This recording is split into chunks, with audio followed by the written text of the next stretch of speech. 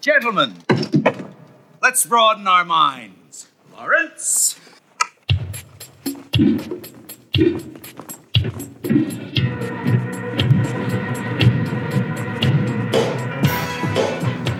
From Riverwalk Studio, this is the Cubic Shenanigans Warhammer Podcast. Welcome to the Cube.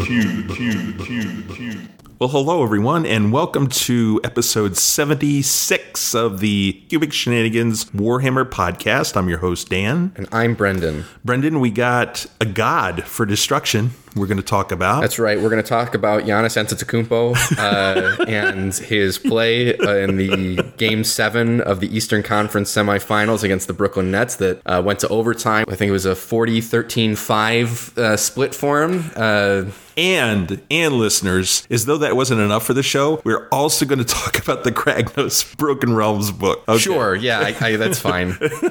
And then we're going to do a short overflight of 3.0, just some important things we want to talk about. And again, not that we have to rationalize to you why we're waiting for, July 11th to talk about it, but we do want to help you understand why we think it's important to wait, because there are some key elements that are still missing. And again, we'll talk about that in Emperor Lies. So anything else, Brendan, going on? Other than... Yeah, I'm doing great. I'm exhausted. I feel great. I told Brendan, my neighbor, I live on the river here in Milwaukee, and there's apartments across the river. We live in a condo. And this neighborhood was just lit up last night. Everybody was screaming and yelling, and it was great. It was really fun. People had all kinds of TVs outside, big screen TVs they'd set up. It was a magnificent day last night. Yeah, it was just perfect. Really cool. Really cool for the city and for the people here. So, yeah. It 8 was more wonderful. games. It was 8 more games. Wouldn't it be nice? God, that game felt like it was for it all. It did. Back to our Warhammer stuff. We will be right back with Whispers. Hello. My name is Inigo Montoya. You killed my father. Prepare to die.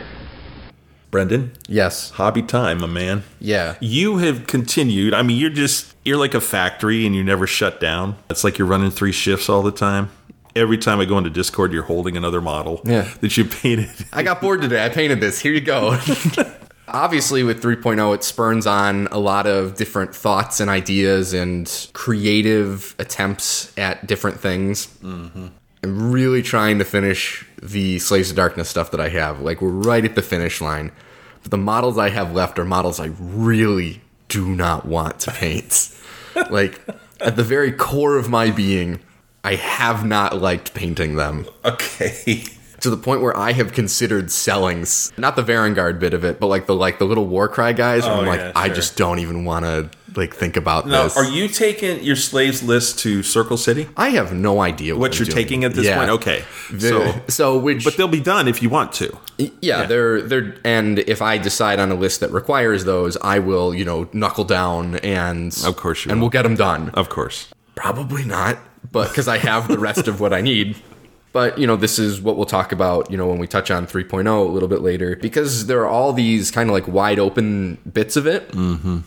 I have just been painting kind of everything that is just in my vicinity that I think might be useful. Painted some Blood Knights, painted some Giants, started painting some Wolves. I put together a bunch of the Soulblight stuff. I put together a bunch of Giants. Mm-hmm. Yeah. There's started painting one of them. I finished one of the little guys, the Man-Eaters. Yeah, one of the Man Crushers, and obviously, those lists are, roughly 8 models, but they're big models. Yes. Yeah, I don't know. I just, one of these things where I got up this morning and I was like, well, I've got an hour and a half between when I finished writing notes and when I needed to leave to come over here, and I finished, most of a Blood Knight. When we leave, I'll finish painting that one. And I'm sitting there and I'm like, okay, it takes me like, an hour and 45, 2 hours for every Blood Knight. It's like I could knock out a Blood Knight every night, which would mean that I'd have, 15, ready for this period of time. But I have to do that every day. And I'm like, well, and also Vangorian Lords, but also Wolves. And I was like, yeah, but also Giants. I really need to bring my focus in as we get closer to Circle City here so that I can not only spend time, painting specifically what it is that I need, but spending time specifically playing what my army is. Yeah. Makes sense. But yeah, I've been doing just a lot of building and a lot of painting, and a lot of it is not focused. I think I have some newer Twitter followers who aren't totally familiar with my process. And they're like, wow, you're really going after everything there, huh? And I'm like, boy, if you only knew like what the rest of my basement looked like. It's true. You got a lot to choose from down there, man. Yeah. You could just randomly grab something, close your eyes, and be like, oh, yeah, I'll paint this. Yeah, sure. Okay. It's great. You get piles and piles of marbles. Yeah. Ooh. It's insane. How about you, Dan? What have you been working on? I got another frame for my battle foam bag. You had recommended I do that just so I could, put some things on it and then pull the old one out, put the new one in with some more armies on it and stuff. So I got that. I'm going to assemble that and put it down in the storage locker. I also got my foam board that I've been looking for. I wanted something that was really firm. It's about a 5/8 inch foam board. So I've got that for my display board now. And so I'm going to start working on that. I also got my Sigmarite mausoleum box with all those buildings in it. So now I'm pretty much set. I've got to go over to Walther's, which is like a model railroad store, for a couple of Woodland Scenics things that I think I need. I want to start on my display board this coming week, at least get some basic elements on it. So that's part of it. I finished my second unit of 10 hex rays. They are in the bag, on the rack. They are done. So that's great. So I got 20 of those suckers now painted and ready to go. As you talked about with 3.0, there's so many things flying around and doing stuff. I was looking at the points for Nighthaunt, and Reapers kind of came back. It's like Reapers are back on the menu for a lot of reasons. As you pointed out, 2-inch range, some other things. It's like, yeah, I've got 20 Bladegeist Revenants. I got 20 Harridans. Why not have 20, at least 20 Reapers, and then I'm going to have a lot of flexibility with what I do. What does that mean for my chain rasps? I don't know, because they went up 20%, literally. They added 15 points to each unit. And that's a lot cumulatively because of how many I normally use. I mean, I think based on the last list I had, it would have been like plus 60 points for the same number of chain rasps. Hobby-wise, I did, just since last night, I have built and primed 10 Reapers. And I've got a couple boxes incoming, and hopefully I'll have those all painted and ready within the next 2 weeks. So then when we start, hopefully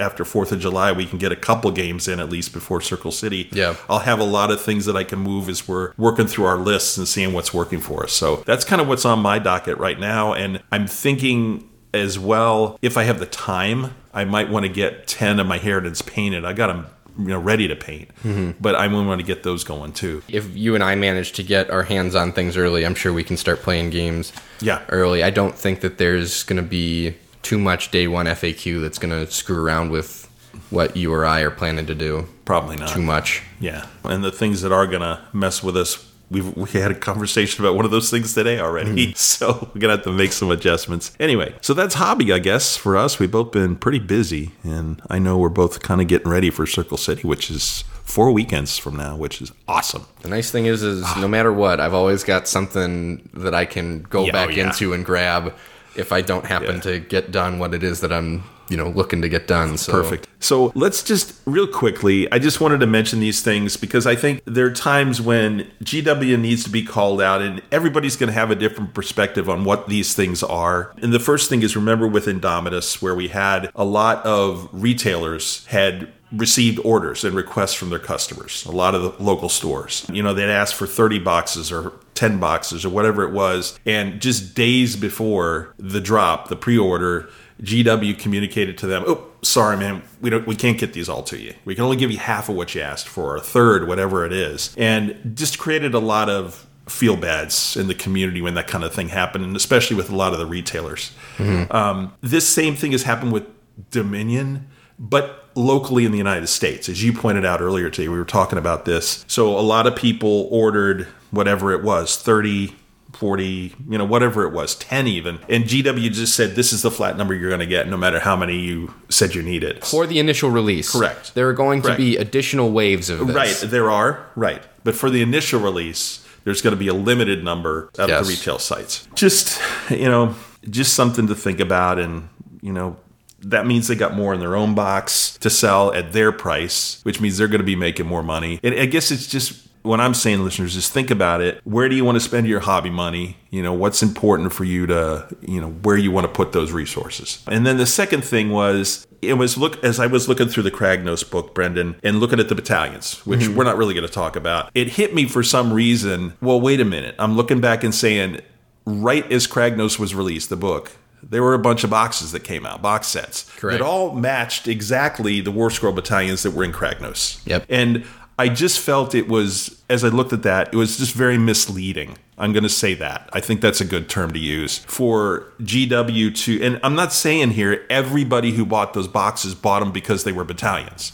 Some of them certainly did. But yeah, I bet you a fair amount of people said, oh, that looks like an awesome battalion. The exact number of models I need is in this box. I'm going to get it because I want to play that battalion. GW knew very well that same weekend that a couple weekends later, people were going to find out Warscroll Battalions were no longer valid. In match play. In match play. It just seemed really unfortunate that that's the way that happened for a lot of people who bought those boxes with that intention. Yeah. And that is an unfortunate thing. And again, I'm going to call out GW if they do stuff like that. And, for whatever reason. Now, the one thing I will say when we're talking about the Indominus versus Dominion square away is I don't know a person who wanted Dominion that couldn't get it. Correct. In that sense, they won where they lost before, right? Where that's correct. The issue with Indominus, for anybody who's not familiar, was they promised everybody will be able to get whatever they want, and then they limited it to 2, and then they limited it to 1, and then not everyone got 1. Yeah. And so they made this wild made-to-order. I wept quietly for the master schedule at their at the manufacturing facility. Mm-hmm. In this instance, there was enough for everybody. To your point, it didn't necessarily come through the LGS, local gaming store. Yeah. But where are we going to kind of draw the line on applauding people for doing what it is that they set out to do and promised versus, like, this is clearly a demonstration of having learned from previous experience. And I was just going to say, your point, that what I'm hearing you say is that if there's improvement, let's acknowledge the improvement. Yeah. And there is improvement, for sure. More stores got a lot more boxes than they did before. And did they meet the overall demand that they had? A lot of them didn't. But again, like you said, the boxes were available if you wanted them somewhere. They're still available on the GW site now. Right now. They're not sold out or anything. Yeah. Mm-hmm. Okay. Just those two things I wanted to talk about real quickly because, again, we're not shills for GW. We get nothing from them. As you pointed out many times, Brendan, we don't get early copies of anything. And that's okay. Point that stuff out when it comes up. Yeah, but some people really have feelings that we did not get the stuff early. that we didn't get a Dominion box, and that was really cool to hear from people. Yeah, it was. Why don't you guys get the stuff? I don't know. I guess we don't belong. Yeah, Dan and I say mean things. So let's move on. And what did come out, obviously, yesterday was the Dominion box, the limited ed core book, the core book. Oh my goodness! General's the Handbook. Price on that limited edition core book, wasn't it over $200? Yeah. Oh my God, it's crazy. It's crazy. Yeah. But hey, spend your money however you want to spend your money. It's a good thing. Quite the price. The Path to Glory logbook, which the whole Path to Glory thing certainly seems to be mirroring the Crusade kind of mechanic that's going on in 40K. And then there was an objective set that came out, and they're actually pretty nice when I looked at them. Those are all things that had dropped yesterday, and the official hit the street date is July 3rd, so 2 weeks. We'll have all those things in our hands. And there is also a day one FAQ, right, that you've talked about. There will very likely be a day one FAQ for AOS 3.0. Which I would bet a good fair chunk of money that at 6 p.m. Central Time on Friday, when everything goes live on the New Zealand site, there are going to be updates that we are going to get our arms around. And we'll talk about this in Lies in just a little bit. So that's all the stuff that's come out. Just a real quick note that I think everybody knows, but 3.0 is pretty much out in the open now. I mean, there's very few things that we don't know. There are critical things we don't know, as we're going to talk about in Lies, like you said. But most of the stuff that you need points are out. If you're interested in your army, there's a place to find the points. Yeah, so there's a bunch of YouTube shows that flip through the book and you'll be able to see, and there are documents floating around the interwebs that tell you how many points things went up or things in some instances went down. Yeah. core rules are available to download for free from Games Workshop. And if you are a hard copy learner like I am, you can go send it to a printer and spend a couple of dollars and, have a book to flip through. Yep. The key elements of the General's Handbook, people have reviewed digitally online, and you can do that learning early. The one thing that we do not have is the clarification that would not fit or doesn't even make sense to put into a hard copy version, because all of that information is in large disparate areas. Correct. Yeah, if you want to know how to play 3.0, it's there for you, and we'll make some clarifying statements, but there's going to be some things in the core rules that change in match play no different than in 2.0. Right. So you got to be careful with what it is that you're reading sometimes. Okay, and we'll talk more about that in a few minutes. So let's go to games played. Sigmar, we had a nice afternoon with our friends Bryce and Ty. Yep. And that was great.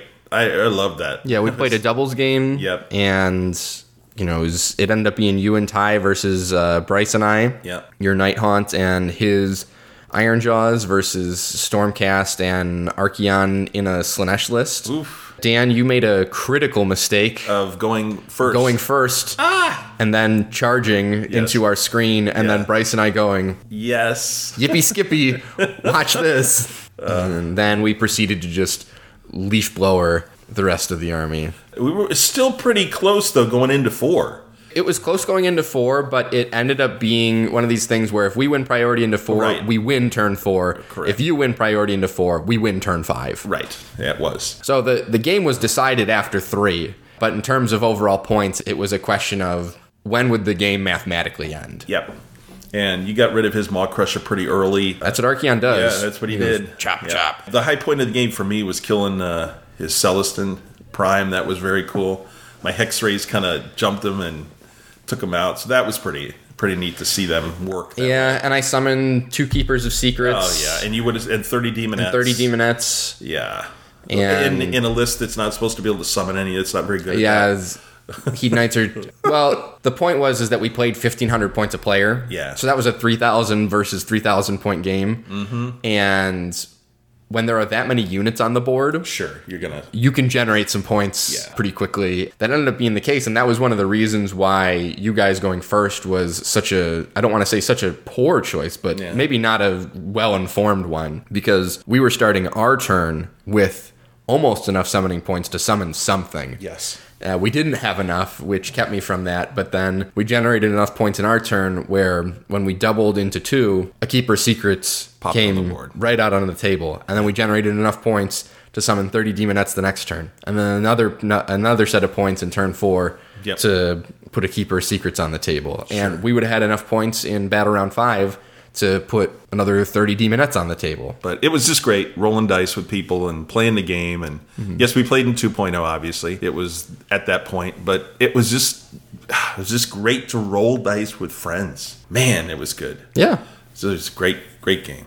Great game that way. And then, have you played any other games? Yeah, so I have played 3 games of 3.0 against myself. Real tough opponent. He's a tricky one.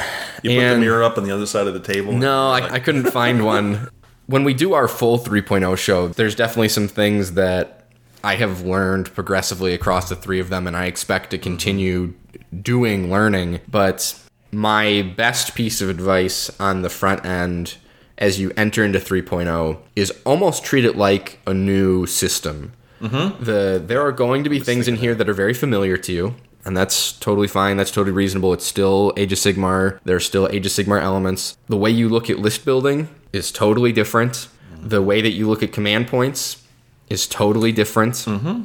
The missions are more of a standard scoring format across most of them. Okay. So the way you approach missions is going to be different, and that is going to inform a lot of your other decision-making points. Okay. I'm interested in kind of continuing that learning experience of figuring out how this all comes together as we go. All right. Perfect. Yeah. What about you? Cool. Yeah, other than the game with you 3, I really haven't done anything else. I've been doing a little bit of Iron Harvest still. I finished both the Polish and the Polania and the Russian campaigns, which was great. And I've just started the one with Saxony, which is Germany, but still enjoying the game a lot. But I haven't played much of it because I've been painting and building and stuff and trying to come up with lists and work out something to kind of plan for the next 4 weeks to get ready for our trip. Mm-hmm. But that's in it for me for playing. events. So just a few notes here. First of all, we know that 3.0 is confirmed for Circle City, which is great. We were hoping that was going to be the case, but now we know for sure. Right, because it was right on that edge of... And he could have gone either way. Yeah, certain people behind that were encouraging him. Very strongly, yes. I saw on Facebook there was some more Dragonfall stuff. Is there anything you know about? Yeah, so there are more spots opened up for Dragonfall. Perfect. So he's got 22 tables now. Oh, wow. So now that's a 44-person event. Wow. I don't know what's available, but you are more than welcome to go. If there's spots available, go grab them. Mm-hmm. And if not, jump on the wait list and you'll be made aware if there are drops or if they are able to find even more tables, perhaps. Mm-hmm. But it's good to see that they were able to expand. That's wonderful. Good news. Yeah. Did you get any feedback? I mean, I listened to Rage of Sigmar, so I got some feedback from Atlantic City, from Jacob and Jill, but have you heard anything else, like how that went overall, other than from all them? Of my information is from them. Okay. And they had fun. Yeah, so. That's what it sounded like. That's really great. And then, is there anything else? Nothing new on the calendar. Nothing new on the calendar. It's nice to see people trying to put one-dayers together in different places. Sure. I mean, the rest of it is... We're going to see packs being updated. My pack for Brew City Brawl went up with some of the 3.0 information that I had available to me at the time. Signups open on the 27th at noon Central Time. I got on my calendar, so. If you are interested, go to the Facebook page, follow the directions. Email me. Yeah, follow the directions. I will not honor any directions that were not followed. And he won't, I'm telling you. Yeah. It's almost like I'm a medical compliance person. All right. All good, man. Stuff. Rock and roll. Yeah, I'm quietly dreading Sunday next week. Yeah, but you did it to yourself, man. I guess. Okay. All right. So let's move on from Whispers to Emperor Lies. Man, what are we, a team? No. We're a chemical mixture that makes chaos. We're a time bomb. Okay, Brendan, let's start out with a little 3.0 Overflight. Just a general conversation. We talked a little bit about it already, but I think from our conversations earlier today, the reason we're holding off, I think in terms of those two shows, one on the 11th and the one a couple weeks later, there's a term in 40K that the Ultramarines do something that's called a theoretical versus a practical, where whenever they're figuring out some kind of a tactical challenge or whatever, they always come up with a theoretical, which is based on the perfect situation. This is the way it should be. This is our solution. And then the practical is once you get there, once you've actually engaged, what's your plan? How are things changed? How have you adjusted for that? So I think that first show is really going to be our theoretical. We had a little bit of practice, but we really haven't been to an event or anything else where it's really been active. You see a lot of games in a competitive environment. True. At this point, we know that there are key pieces missing, and some of the things you'd mentioned, why don't you talk about those, that we still, even though we've got a lot of stuff out there, we still don't have enough to make some important choices. Yeah, so if you imagine this as a picture, right, where you have an image of a landscape, to get the big picture of it, right, you talk about the horizons and the overall colors and what the shape of that is going to be. That's the core rules. Once we got the core rules, we started to gain an understanding for what the game is going to be, how mechanics are going to work, and all of that. Sure. And the good news is that everybody has access to that right now. It's there for you. It's 44 pages, big change. As you move closer, as you move to kind of that middle ground, that's where the General's Handbook starts, clearing up some details for you. What are the missions going to be? How are your points going to break down? Are there any extra layers of rules, right? Like the Realm of Gur is in the General's Handbook, and that certainly incentivizes monsters. It gives you more core battalions. But there's this last little bit that has to be made clear in order to understand the full photo. Mm-hmm. That is, as you read through the General's Handbook, as you read through the core rules, and it's not even that you don't like how they work. There are things that flatly, based on the way the core rules are written and what is expanded upon in the General's Handbook, there are, in terms of minimum unit size, in terms of reinforcements, in terms of generic command abilities, all of that, there are things from there that when applied to armies, war scrolls, abilities, spells, artifacts, that just flatly do not work. Right. And it's not, I don't like the way that they work. It's, you cannot do this. There's a couple of War Scrolls in Skaven that have abilities based on unit size, and you can no longer build a unit to that unit size. Right. There are units in Karajan Overlords that theoretically should be available to take Aether Gold. Well, with the minimum unit size, you can never get to that size of a unit. You can't give them Aether Gold. Sure. Now, is maybe some of that intentional? Perhaps. But all of that is written down somewhere else, and that needs clarification of to whether or not that's intentional. If it's intentional and you're not supposed to do it, well, okay, you pick up and move forward with that. Well, if it's not, they're going to add a clarifying statement of what, these new thresholds and things like that are. And I imagine we're going to get that on day one. We got that on day one in Age of Sigmar 2.0. Sure. We got that day one in 40k 9th edition. Mm-hmm. Right. And with that final bit, that clarifies the full picture, where you can speak intelligently from the ability to see all of it for what it is. Mm-hmm. If I only talk about the core rules with no context of the handbook, it's gibberish. If I talk about, the core rules with the handbook without the context of the FAQ, you might be able to understand bits and pieces of it, and there's things that are going to be fine. I project, Dan, that your Night Haunt probably aren't going to be dealing with any day one FAQs that are going to be, life-altering. Right. There are people with armies who are sitting there going, my rules don't work. Mm-hmm. And they need that clarification. Sure. And they need that spelled out. We made the decision to not make this the 3.0 episode because we don't have, and quite frankly, no one has, at the time of recording, the full picture. Right. It's speculation and conjecture, and you can talk about the core rules in the handbook for what they are, but when you're talking about the game of 3.0 and what it means for your army and what it means for playing the game, no one has that true definitive answer right now. We'll point out some things that you probably want to be aware of as you're getting your practicing games in against you and your friends and trying to figure out, what all this means. But these are just high flyers of, hey, Dan, I've done enough soapbox speaking here. What in 3.0 that you have looked through the rules so far that jumps out to you as something that you want the listeners to be aware of? I just think that, to your point of, this is,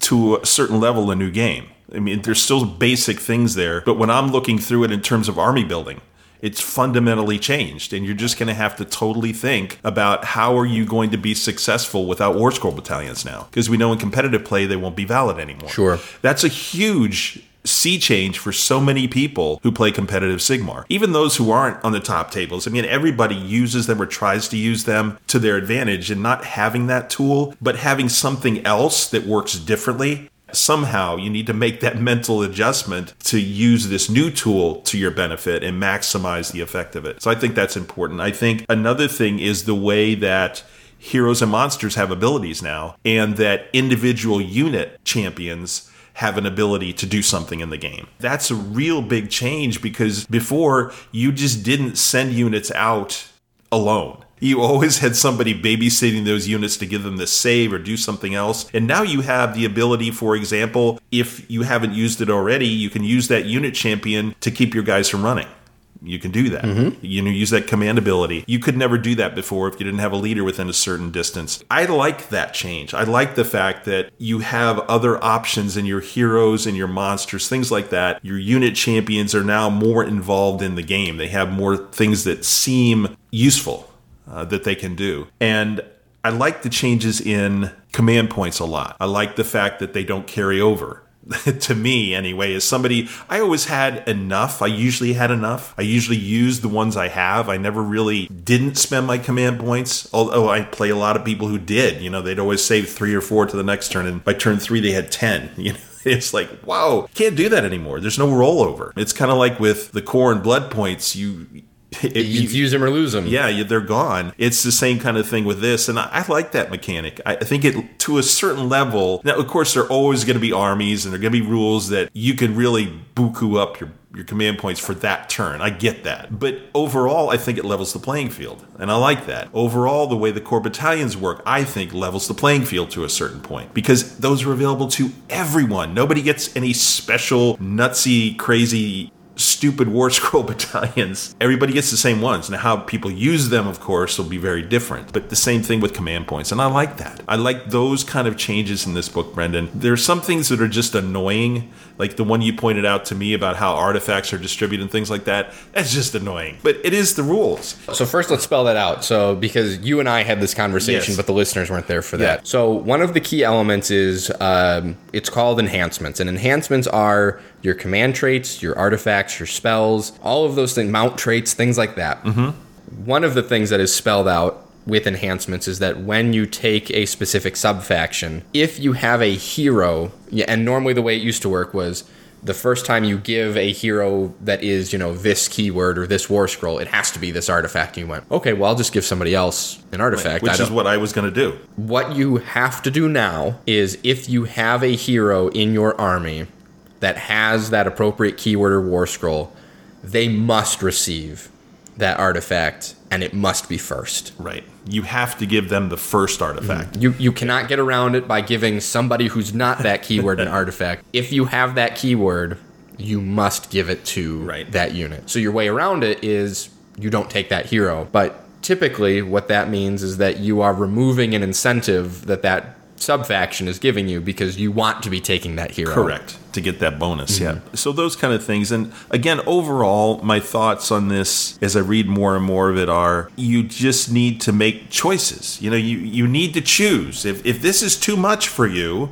well then choose, make a choice. Is it too much change for you? Maybe it is. Hopefully it's not. I think, and for a lot of people who have just gotten into the game or are relatively new, this is no big deal. This is easy because they weren't as familiar with the rules to begin with. So now this is their rules and this is what they're going to play the game with. Wonderful. And I think we just need to step back. People came up with the points and they did all this math hammering and, down to 2 decimal places. This is how much the points changed. Yeah, I get it. My hex rays went up by 20 points. My chain rasps went up by 20% to use all their percentages and stuff. Okay, well then I need to look in other places and I need to see how these points are going to work for me because they are the points. This faction got this or that. Yeah, okay, I get it. And there's no reason you can't, get a little salty when that stuff happens. That's fine. I think if you're a person who's surprised that the points went up, you're not paying attention. Yep. The board got smaller. We were never going to be playing our exact same armies at the exact same points level that they were on a smaller board. Now, a lot of folks losing their battalion and then adding the points changes ended up with literally the same models, but it's a different army. Well, and the other thing, Brendan, too, is like when you talk about the points changes piece, you have to look again at overall, what did you get? Overall, how does that affect your army? You can't just say, oh, this went up or this went up. How did put it on paper? For me, taking the Grimghast, that as a unit, I have to look at them differently now than I did before with a lot of things, coherency and all those things. So now they're back on the menu because I took the time to look at them differently rather than just go, and scream and run around the room. And it's okay. There's a time to do that. But then you need to calm down, pop that can of beer open and sit down and go, okay, what am I going to do with what I see? And I think that's the most important thing with all of this. Step back and just say, okay, I'm going to make this work. What do I need to do? Yep. I think that's the way to look at it. Go through it, read it closely. Don't assume you know how it works. Yep. There are some very small details in this that will make a big difference in the way that this game is played. One of the things that you texted me last night, Dan, was about the pile-in rules. Yes. The pile-in rules now one word you change. Are towards the nearest units, no longer the model, the nearest units. So fundamental change. You can move around models within the unit, bringing more models into combat as long as you're able to maintain, the new coherency rules. That's a big deal. But the change was one word. Yes. That was it. The importance of reading this closely, taking notes, reading a page, stepping back, asking yourself the question, what did I just read? What does it mean? And they have like these nice little sidebars that do some of that explaining for you. Yep. But there are going to be times that as you're reading it, you go, okay, read it again. then solidify that information. Take notes, print out the core rules, write all over it. And here's the other thing. Use your resources. If you're in a community, I'm probably annoying you with all the things I spot, but I just want to verify it's what I'm seeing. Like with the pylon thing, that's what I saw, and I wanted to make sure it was what the intention was. Well, and this is so new to me too, that when I'm getting asked the questions, I go, I need to go make sure. And so I'll go and I'll open up my core rules and I'll look through it and I'll go, yes, that's correct. Or, if it was a question that somebody had asked me and I had already done that before, I go, yes, I looked that up. I know that is correct. Yeah. That is the answer. And so use the other people, use your friends, use other people that you know, use social media, get out there and ask questions about stuff to get yourself more familiar with what's going on before we're able to sit down with you and specifically go over the book itself and what it means. Yeah, I'm looking forward to that show. I think it's going to be great. There's going to be a lot of details that we get into, so it's not going to be a long episode like the Soulblight one was. This is going to be one that feels long, and you're probably going to want to not be doing too much else while you're doing it, because there are going to be minute details that are going to be explained and elaborated on, and context pulled from other places within the game and given and made example towards. Sure. Perfect. So I know I'll definitely be having quite a few notes on my side of the table to be ready for that one specifically. Yeah, but and I've already started marking up my rules as you had said, so I know what to talk about as well. Yeah, read it carefully, guys. It's important, but you got to just take the time to do it. Sit down, read it, read a couple pages a day, read it all at once, come back to it a couple times, read it again. Play the game with with a friend with the rule book open, and both discover rules. Your friend's going to know something you don't. You're going to know something. You can answer each other's questions as you're playing, and you'll learn. It's kind of like you're relearning the game. Yeah, because that's really what this is about. Yeah, this isn't a handbook update where we say, oh, well, there's these two little rules that kind of change some stuff for us, and here are the new missions and all that. No. There's 44 new pages. Fundamental change in the game, in the way it plays. Yep. Yeah, so all good. Best of luck to all of you in figuring it out. We'll talk more 3.0 in a couple of weeks, and it'll obviously be a more expansive and full conversation. Absolutely. Okay, thanks, Brennan. On to Kragnos. Yeah, let's talk about the big man. What we're going to do real quickly, obviously there are a lot of Warscroll Battalions in here, and we're not going to talk about them. We're not going to talk about them because we know that in the competitive game, pitch battles, Warscroll Battalions in books, in published books, are no longer valid on the competitive scene. So no reason to really talk about those, but there are plenty of other things. There are War Scrolls in here for individual units. There are sub-factions that are here, some new ones, and there's a lot of stuff actually, Brendan, in here if you look at it from an overhead view. So a lot of things to talk about. But let's talk about the big guy, and why don't you go through him? There are a couple of things in here that are just insane looking at them. Yeah, so Kragnos is our latest and greatest god level model in the game of Age of Sigmar. He clocks in this book at 795 points, and in the new General's Handbook he's 690. So yeah, he came down. He's 760 here. He came down 60 points, 70 points. Yeah, just a few. So he is a monster with a movement table that goes down from 10 to 7, 18 wounds, a 2-up save, and bravery 10. He has 3 melee profiles. The first of which is the mace, which is 3-inch range, 6 attacks, 3s/2s, Ren 3, damage 4. The Tusk Breaker, which is 1-inch range, 3 attacks, 3s/2s, Ren 2, damage D3. And the Hooves of Rack and Ruin, which is a 1-inch range. Attacks are 6 down to 3. 3s/2s, rend 1, damage 2. Quite the profile, and we'll talk about it in the context of 3.0 a little bit. It's very easy to get +1 to hit because it's a command ability that's for free. He can very easily be 2s/2s for the entire battle. Yep. Which is amazing. It's also easy to throw a Mystic Shield on him, the new one, and give him a 1-up, so he can. You got some rend. He's going to go. Fine, I still have a 2-up, and I'm doing okay. Yeah, tough guy.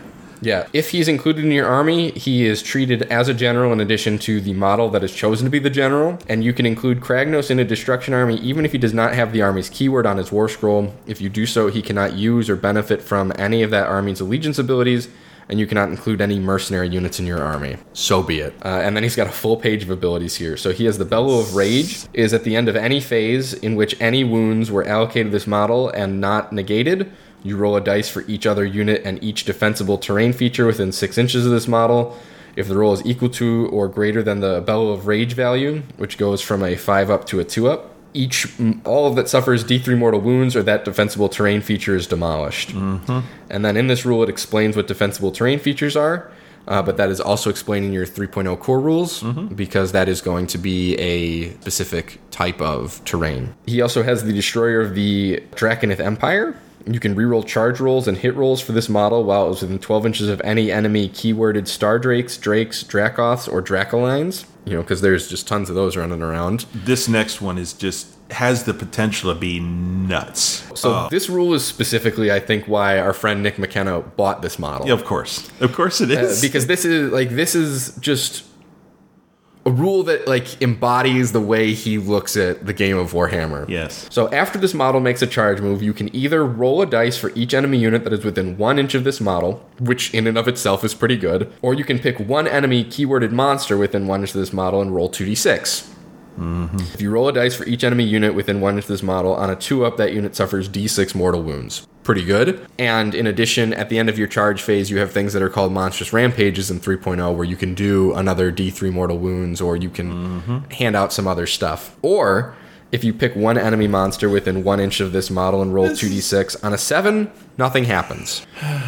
On any other roll, that keyword monster suffers a number of mortal wounds equal to the score of the dice used for the 2d6 roll multiplied together. For example, a 2d6 roll of a 2 and a 6 would inflict 12 mortal wounds. It's so crazy. Which means that a roll of a 5 and a 4 is 20 mortal wounds. Sure. Dude, that's crazy. It's pretty good. That's going to kill anything. It's going to kill a lot of stuff. Yeah, a lot of things. The only thing that he can kill that really a 20 is Archeon, right? Mm-hmm. And Mega Gargants. Mm-hmm. And the only way you can bring down a Mega Gargant off the charge is if you roll 2 6s. Right. Which you can spend a command point to reroll your charge roll and go fishing for numbers, because if you see the 7 pop up, sure, and you're sitting on a bunch of these command abilities in a use it or lose it situation, why not roll the dice if you think you can? Yeah. You're going to connect anyways. Right. Exactly. Or also just get into combat and fight with him, because that profile is bananas. Yes, that is nuts. He has the Icon of Destruction. Add one of the bravery characteristic of friendly destruction units wholly within 12 inches of this model. Okay. Fine. And then he has the Shield Involet. Each time this model is affected by a spell or an endless spell ability, you can roll 3d6. If the roll is greater than the casting value of that spell or endless spell, ignore the effects of that spell or that endless spell ability on this model. The average roll is a 10 or 11. On average. Correct. And it says in the designer's note here to use the casting value on the spell or endless spell's war scroll, not the casting roll for the spell or endless spell. Yeah. How many spells have a casting value greater than 8? Count them on one hand? Probably. Maybe, yeah. Yeah, maybe. I mean, so 3 dice, you have to roll an 8 or better, right? Okay. Nagash rolls up with his, hey, I'm going to do 8 of those new arcane bolts on you. And he's like, no. Cool, I'm going to roll 8 5-ups on 3 dice. And if you happen to sneak one through, fine. Yeah, oh my God, that's crazy. So we'll point out the couple of things that he doesn't have, right? So he doesn't have fly. Right. And he doesn't have a mortal wound save. He has no after save, correct. I don't think that's a big deal. Right. The reason I don't think that that's too big of a deal is a lot of the things that do mortal wounds come from spells. Yes. Now, there are things that trigger off of abilities that are on people's war scrolls, but if you're in combat with Kragnos, I'm fine with that. Right, exactly. He doesn't have fly, which could be a problem. That's the one of the two where when you're playing a good player who has those things, will find a way to keep your 690-point model tied up for an extended and protracted period of time. Right. Or channel his movement with a screen of some kind, but keep them far enough away. Use terrain to your advantage. Then he has to take a whole turn. Hey, but here's a really cool thing, Dan. I don't know if you know this. There's a spell in the core rules that your wizards can take where you can give models fly. Ooh. I wonder what model you would give fly to. Yeah, I don't know. But, if for some reason you were not able to give that model fly, yes, that is where, some quality of play will differentiate itself. Sure. But you could know that your opponent is going to be doing this, and in order to do that, they have to commit a bulk of their resources to keeping this one model from going nuts. You still have 1,310 points of your army to go do the rest of the winning. Oh, yeah. Absolutely. Fine by me. Go ahead. I think that this is going to be a model that ends up being like a real general's piece. People who succeed with Kragnos in bigger events are going to do so because they were the more creative player in many instances. Okay. And the way they're using him. And I think that there are some armies that I don't see him meshing very well with. You know, he doesn't do things that are, I don't want to say useful to that army, but they already have characters in those roles who do something similar and gain the abilities of the other armies. But things like Bone Splitters and things like Gloomspike Gitz really could use a unit that is somebody that can punch well above their points value. Sure. So awesome. Yeah. Next up, we have a revision for the Loon Shrine, Dan. Yes. You've played against the Loon Shrine a number of times, so I imagine that you actually probably know these rules by heart. They're similar, but with a key difference here. So it's a single terrain feature. It's an obstacle. Army includes the Bad Moon Loon Shrine. After territories have been determined before armies are set up, you have to set it up wholly within your territory, more than 12 inches from enemy territory, and more than 1 inch from objectives or terrain features. If both players can set up terrain features, you roll off, blah, blah, blah. Okay, so the first thing we have is that Gloomspike Gitz units wholly within 12 don't take battle shock tests. Yep. That's no change. The other thing we have here is the Moon Clan layers. And before, basically, this is the major change. If you had shooters or stabbas that had been destroyed, you could bring half of that unit back. Out of the shrine. Okay. But it was only Gitz, only Grots. No matter what. Yes. It was only shooters and stabbas. But now it is Spider Riders, it is Squigs, and it is Trogs. You can bring all of those units back at half strength within distance of the Loon Shrine. Depending on what your general's keyword is. That is correct. So if you are a general with the Spider Fan keyword, it's Spider Riders. If you have a general with the Squig keyword, it's Squig Herds, Squig Hoppers, Bounders. And if you have a Trogoth general, Trogoth units. So with wounds characteristics of 5 or less, you can't bring back the Trog bosses. Right. But you could bring back regular Trogs. Yes. For sure. Which is and those are real neat because when you do the cut it in half, if you're running a 3 troll unit, you get 2 of them back. Yep. That's not bad. No. And you get them back on a 4-up. Yep. Which is great. Yeah, you're not going to get it all the time, but it's going to happen enough where you do get some good return. You know, getting back, you have a unit of 6 trolls, for example. You get 3 back. That's a lot of points. That's a lot of payback now. And I love it that there's so much flexibility for that Gloomspike Gitz player. That's great. So you don't have to just play Grots, which is great. You don't have to play just Grots in order to get the ability. The ability, right. You can be playing one of these other cool sub-faction kind of things that we're going to talk about. Okay, so we got our first sub-faction here, as it were, the Jaws of Mork. You want to talk to us about that? When you are playing Gloomspike Gitz, you now have kind of quote-unquote sub-faction that you can get into. So this first one is Jaws of Mork, and this is built around the playing of squigs of all kinds, particularly. Yeah, sure. The first of which is an ability called Running Riot. You can reroll the roll that determines the move characteristics of friendly Jaws of Mork squig units. Considering how swingy that is so good. It's huge. So useful. Oh my god. So much of this game is about reducing variability, and squigs are one of the highest variable units in the game, so bounding them into a lower standard deviation or a more centered standard deviation is better. That's great. They have a command ability called Get Some Moonshine Down 'em. You can use this command ability at the start of any phase. If you do so, pick one friendly Jaws of Mork Mangor Squigs model. Until the end of that phase, use the top row on that model's damage table, regardless of how many wounds it has suffered. So you're typically going to be using this in the movement phase or the combat phase if you are in that kind of middle bracket. Now, with the context of having more command abilities, not that Gloomspike Gitz were ever really hurting for having a bunch of command points, you can put the spend on them quite a bit more. Yeah, for sure. Command trait, a Jaws of Mork general must have this command trait. The Envoy of the Overbounder. You can reroll failed battle shock tests for friendly Jaws of Mork units wholly within 12 inches of this general. It's not a bad one to have. No. And then the Artifact of Power. The first Jaws of Mork hero must be given the Sayari Screamer Squig. At the start of the enemy combat phase, you can pick one enemy hero within 3 inches of this bearer. If you do so until your next hero phase, add 1 to hit rolls for attacks made with melee weapons by the bearer that targets that hero. There you go.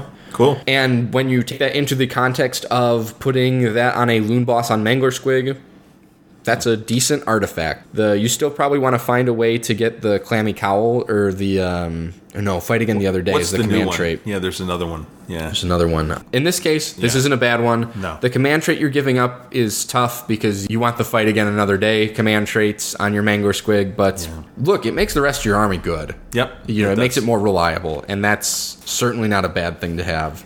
Okay. There were some battalions, but, pour one out for my homies. So the next one we have is Glog's Megamob, and this is a Trog, quote, subfaction. Mm-hmm. It's still Gloomspike Gitz. Yep. But, your general is going to be a troll, probably. This is going to kick your guys up a little bit. So the first one is Monstrous Regeneration. Add 1 to the dice that determines if a friendly Megamob Troggoth heals any wounds with its regen, and it's normally 5-up, is it not? I believe so. It's a 5-up. You can check for us. Yeah, while you're talking, I'll go look. But cool, man. That's still really good. It's the same thing as what the Squigs do, right? It's providing more reliability to units that could really benefit from having some reliability. It's actually on a 4-up, so this makes it a 3-up. So that puts it in the category of very reliable. Yes. So, good stuff. Oblivious to Sorcery. Here's another great one. You can use this command ability in your hero phase. If you do so, pick one friendly Fellwater Trog, Rockgut Trog, or a Dankhold hero that's within 12 inches of a Dankhold hero. Until your next hero phase, each time that unit is affected by a spell or endless spell, roll a dice if you do so on a 4-up. Ignore the results of that spell or endless spell. Now, normally, that's just something that the big Trogs have. Mm-hmm. And so this is something that goes down to the river trogs and the rock trogs. It's okay. Yeah. Yeah.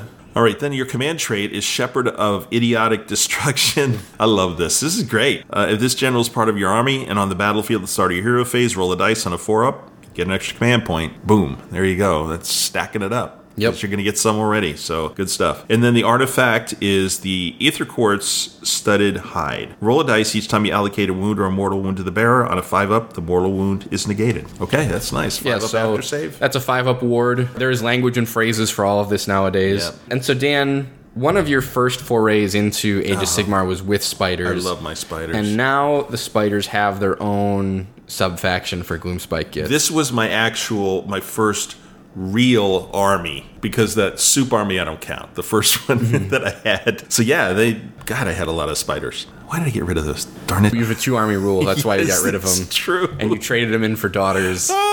Okay. And those were fine. Yeah, they were good too. So the first one, do you want to do this one or do you want me to do? Because we got 2 coming up. So we got this one and then we have Alariel. I'd rather have you talk about Alariel if that's all right. Yeah, go for it. Yeah, okay. Deathgrots of Shaiish is the ability they have. So each time a Spiderfang unit from this sub-faction is affected by a spell or an endless spell, you can roll a dice. If you do so on a 5-up, ignore the effects of that spell or endless spell. That's really good. That's really solid. It is. Yeah. Not bad. 1 out of 3 times.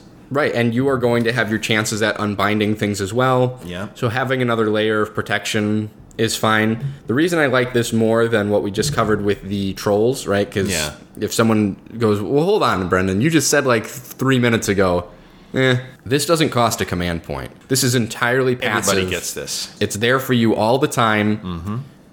Having to spend command points on something is basically telegraphing to your opponents, I know you want to do something here. I'm not going to have you do it, and your opponent just goes, okay, well, I'll just kill the other stuff then, and then I'll kill this with the other things in my other phases. I don't like abilities like that. This is great. There you go. And then the next one is Drawn to the Ether Glow. You can reroll hit rolls for attacks made with melee weapons by friendly units if they target a wizard or a priest. There you go. And there's going to be more priests in 3.0. Yep. Command ability is Masters of Feigned Flight. You can use this command ability at the start of your movement phase, not in the movement phase. Mm-hmm. If you do so, pick one friendly unit wholly within 12 inches of a friendly Spiderfang hero. Until your next hero phase, that unit can retreat and still charge later in the turn. Retreat and charge is always powerful, so very nice. One of the things that's going to be important is in 3.0, you are not going to be able to issue the same command ability more than once per phase. Mm-hmm. You're not going to be able to just throw all of your units in and expect to be able to retreat and charge out. You're going to have to be very judicious in your decision making. Correct. You're going to have a lot of choices, but only a limited amount of resource to spend. When you are going to do the spending is the key element. Right. Yeah. Okay, the next one is the command trait, Prophet of the Spider God.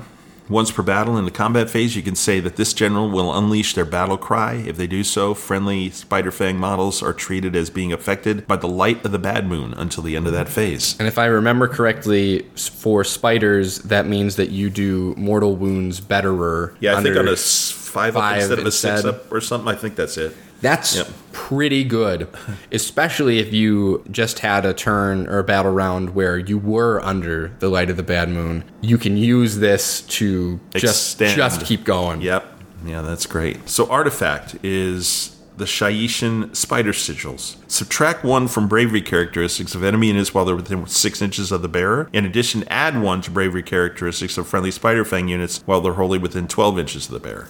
Meh. Okay. That's all right. Okay, yeah. It's okay. Here she is. Ariel got a new war scroll and a points increase to come along with it. Yep. And what is she now? In the new, we can look. I believe she stays the same here. Yeah, where it's 740 is where it was. It's where it is in the book. I believe here. so. Quite a price tag. She did get some upgrades. I don't know if it's enough still, but I'll, as we talk about it, we can make that decision. Okay. So again, a monster with a table, movement 16 down to 12. So even when she's hurt, she's still going to be able to go pretty far. Yeah.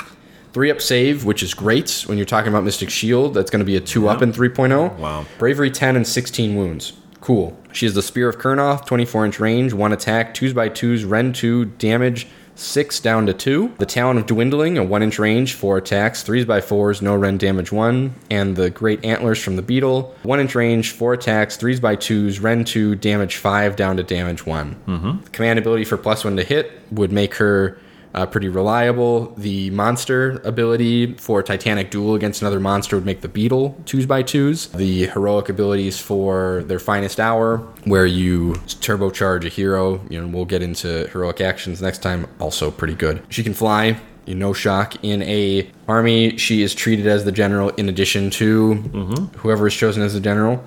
She has Life Bloom in your hero phase. You can heal up to 2d6 wounds allocated to this model. That's crazy. That is going to be tough to beat. It's an average of 7. It means you got to get her in one pass. Yep.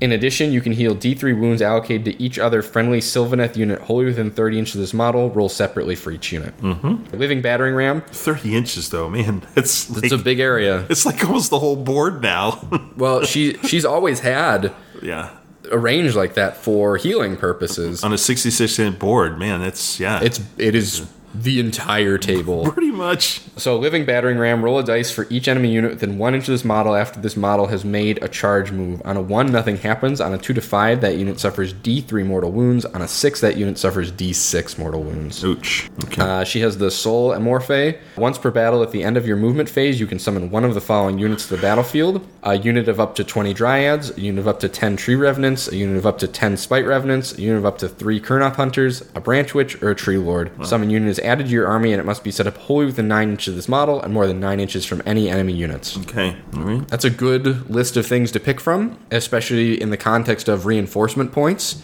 where you are limited to the number of units that you can have that exceed the minimum unit size. Basically getting another reinforcement set for free is pretty okay. She has the Swirling Glow Spites. This model can retreat and still shoot and or charge later in the same turn. And with a base movement of 16, she is going to be able to spring from one location to the other. Healing 2d6 every turn is going to make this pretty tough cookie to crack. She has the Talon of Dwindling, which is, if you remember, is one of her close combat attacks. Mm-hmm. You roll a dice each time a wound is inflicted by this model's Talon of Dwindling, allocated to an enemy model and not negated. On a 6, that enemy model is slain. On a 1 to 5, the wound is negated. Mm-hmm. And she's a magic user? She is a magic user. She has 3 casts and 3 unbinds. Wow. Nice. And she knows all of the Sylvaneth spells. If you're playing her in a Sylvaneth army, just like Nagash and Arcan, having that flexibility is going to be pretty useful in a number of different spots. So her base spell, Metamorphosis, has a casting value of a 7. If successfully cast, pick one enemy unit within 16 inches of the caster invisible to them. Roll a number of dice equal to the casting roll. For each 3-up, that unit suffers 1 mortal wound. In addition, if that unit is destroyed by the mortal wounds caused by the spell before removing the last slain model from play, you can set up 1 Awaken Wildwoods terrain feature wholly within 12 inches of that slain model. More than 1 inches from any other model's terrain features or objectives and add it to your army. That's great. So you're using enemy models to fertilize your forest. That's great. Right, and for those of you who don't remember, the Sylvaneth Wildwoods allow you to teleport between them, so having more of them in different places of the battlefield is going to offer you more tactical flexibility as the course of the game goes on. I wonder if there's a way in the new edition that you can get rid of terrain features. Yeah. I wonder. Just a few. She has the command ability, Gyran's Wrath. If this model is in your army, you can use this command ability at the start of the combat phase. If you do so, you can reroll wound rolls of 1 for attacks made by friendly Sylvaneth units wholly within 14 of this model until the end of that phase. That's okay. That Talon of Dwindling is a big deal. She has 4 attacks with that profile, and you are going to get multiple cracks at making that dice roll, probably. Model is slain, boy. Yeah. Worth taking a chance on some really important models. Yes, it to is. go after and go hunting. The Revenants. We have a new hero in the Revenant category who is a lot more than what they appear on the surface. And I think there is going to need to be some clarification on how their spell works. But we'll get into that in just a second. Yeah. So the Warsong Revenant is 8-inch move, 5-up save, bravery 8, 7-wound model. They are a hero, and so they are eligible for command traits and artifacts and the like. Sure. And they're a wizard, so yeah. They have a melee weapon, the Spearing Vines, 3-inch range, 5 attacks, 3x3s, rend 1, damage 2, which is pretty good from a wizard. This is a hero that blends a lot of different elements together and certainly poses some interesting questions. It can fly. They have Alariel's Song. Add 1 to the bravery characteristics of friendly Sylvaneth units while they are wholly within 12 inches of model, and subtract 1 from bravery characteristics of enemy units while they are within 12 inches of any models with this ability, which means you can take multiple of them if you were so inclined. They have the Arboreal Cloak. Roll a dice each time you suffer a wound or mortal wound to this model. On a 4-up, that wound or mortal wound is negated. Phew, man, it's a 4-up ward save. That's crazy. Which makes the 5-up base save quite a bit more palatable, right? A 5-up save on a 7-wound model is not going to get you too far in most circumstances, but that's a pretty good one. So you have the Wildwood Revenants. Add 1 to the casting, dispelling, and unbinding rolls for this model while it is within 9 inches of any awakened Wildwoods. Shoo, wow. Very nice. And this model is a wizard. It can cast 2 spells and unbind 1. They know Arcane Bolt, Mystic Shield, and Unleash Swarm of Spites. In addition, it knows all of the spells from the Sylvaneth lore. Whoa. Which... That's a lot of flexibility. So keep that in your pocket. Remember what I just said there. Okay. So they have a spell called Unleash Swarm of Spites. Unleash Swarm of Spites is a casting value of 7. If successfully cast, roll a number of dice equal to the casting roll for each enemy unit within 9 inches of the caster. For each 5-up, that enemy unit suffers 1 mortal wound. So at a minimum, you're going to be rolling 7 dice for every enemy unit within 9 inches. And for every 5-up, it's going to be a mortal wound. Okay. Is that casting value modified or unmodified? Because if it is modified, you get +1 from this War Scroll by itself. You can get +2, another +2 for a total of +3 from the Throne of Vine spell. And there are different ways that you can build heroes for more reliable casting outputs. But this doesn't say, this should say, to clarify it, the unmodified casting roll. Maybe. But not. Maybe not. Maybe. Yeah, maybe not. If that's the case, you can sit there and have, I think it's like +5, I think is the top end, because Throne of Vines, I believe, stacks. So if you can be in a position to sit on its own on an objective that your opponent needs to be going to, good luck. Enjoy. This is just an absolute nuclear weapon of mortal wounds, potentially. This is one of the things that I hope gains some clarification when we get to the day 1 FAQ in and around that, because with no further context, my interpretation in reading that is it benefits from all of the benefits to casting rolls for that spell. Crazy. Which is pretty good. You could have a couple of these guys in your army, too. You can have a couple of these guys in your army. It's nuts, man. And they are relatively affordable for what it is that we just spelled out for you. They are 275 points. Okay. They're a good fighter. They're relatively durable. Yeah. They gain the benefit of Look Out, Sir. And they do a gazillion billion mortal wounds, potentially, if you get close to them. Why don't you talk about the Awakened Wildwood? This is... Yeah, so the Awakened Wildwoods got a bit of a scroll rewrite here in Broken Realms Kragnos, I would imagine in the lead up to 3.0 here. Okay. So when you choose a Sylvaneth army, you can include one Awakened Wildwood terrain feature. In addition, you may be able to add additional Awakened Wildwood terrain features to the battlefield after the battle has started. Each Awakened Wildwood consists of 1 to 3 scenery pieces. After territories have been determined, you can set up any friendly Awakened Wildwood terrain features taken as part of your army wholly within your own territory, more than 3 inches from other terrain features and objectives. If both players can set up terrain features after priorities have been determined, players must roll off and the winner chooses to set up their terrain features first. Any abilities that allow you to add Awakened Wildwood terrain features to the battlefield will tell you how to set it up. In addition, they must be set up more than 3 inches from all other terrain features and objectives. If an Awakened Wildwood has more than one scenery piece, each piece must be set up touching all the other pieces to form a single circle with an area of open ground inside the circle. The area of an open ground inside the circle is considered to be part of the Awakened Wildwood terrain feature. So that's a lot of words. What that means is there are no longer going to be these huge, sprawling Awakened Wildwoods. Not that, people are playing against tons and tons of Sylvaneth. These huge, sprawling tree complexes. It keeps it very simple from 1 to 3. That's it. And you don't have to buy a million billion boxes to feel like, you're doing what your army lets you do. So they have overgrown rules. Visibility between 2 models is blocked if a straight line 1 millimeter wide draws between the closest points of 2 models passes across more than 3 inches of an Awakened Wildwood. Visibility to or from models from a wounds characteristics of 10 or more is not blocked by a Wildwood. Visibilities from units with the Sylvaneth word is not blocked by an Awakened Wildwood. So that's good. Your Sylvaneth stuff can see out of the trees. Good. That's the way it should be. Yes. And then they have the Vengeful Forest Spirits. At the end of the charge phase, roll a dice for each unit that does not have the Sylvaneth keyword that is within 1 inch of an Awakened Wildwood. Add 2 to the roll if any wizards or endless spells are within 6 inches of that Awakened Wildwood. 6+, that unit suffers D3 mortal wounds. Cool. Everybody knows to stay away. It clarifies some stuff. It distills some things down. And it allows you to do things with your army that you probably should have been able to do with from the get-go. Here we are. And now it makes sense. All right. I think. Cool. I think it makes sense. Clarification. That's important. So, Dan, why don't you talk about... Do you want to talk about the talent of Slaanesh or the voice of Slaanesh? The talent, I think. Okay. That's good. I saw that one. Okay, so that's Dex Sessa. Dex Sessa has a 12-inch move, 10 wounds, 4 up save, 10 bravery. It is a Slaaneshi demon. It is a monster. It is a hero. It has 2 melee profiles. The Scourge's Slaanesh, which is 3-inch range, 4 attacks, 2x3s, -1 rend, 2 damage, and Impaling Talons, 1 inch, 2 attacks, 3x3s, -2 rend, and 2 damage. That's pretty good. It can fly, of course. Yeah. It has a fleeting dance of death. It can run or retreat and still charge in the same turn. So this is an important clarification in Age of Sigmar 3.0. You cannot retreat and run. Those are 2 separate rule ideas. You can make a normal move, you can run, or you can retreat. If you make a retreat move, you cannot run. You cannot run. Yes. Yep. They are 3 unique individual ideas. Right. Okay. So the next one is Joyous Battle Fury.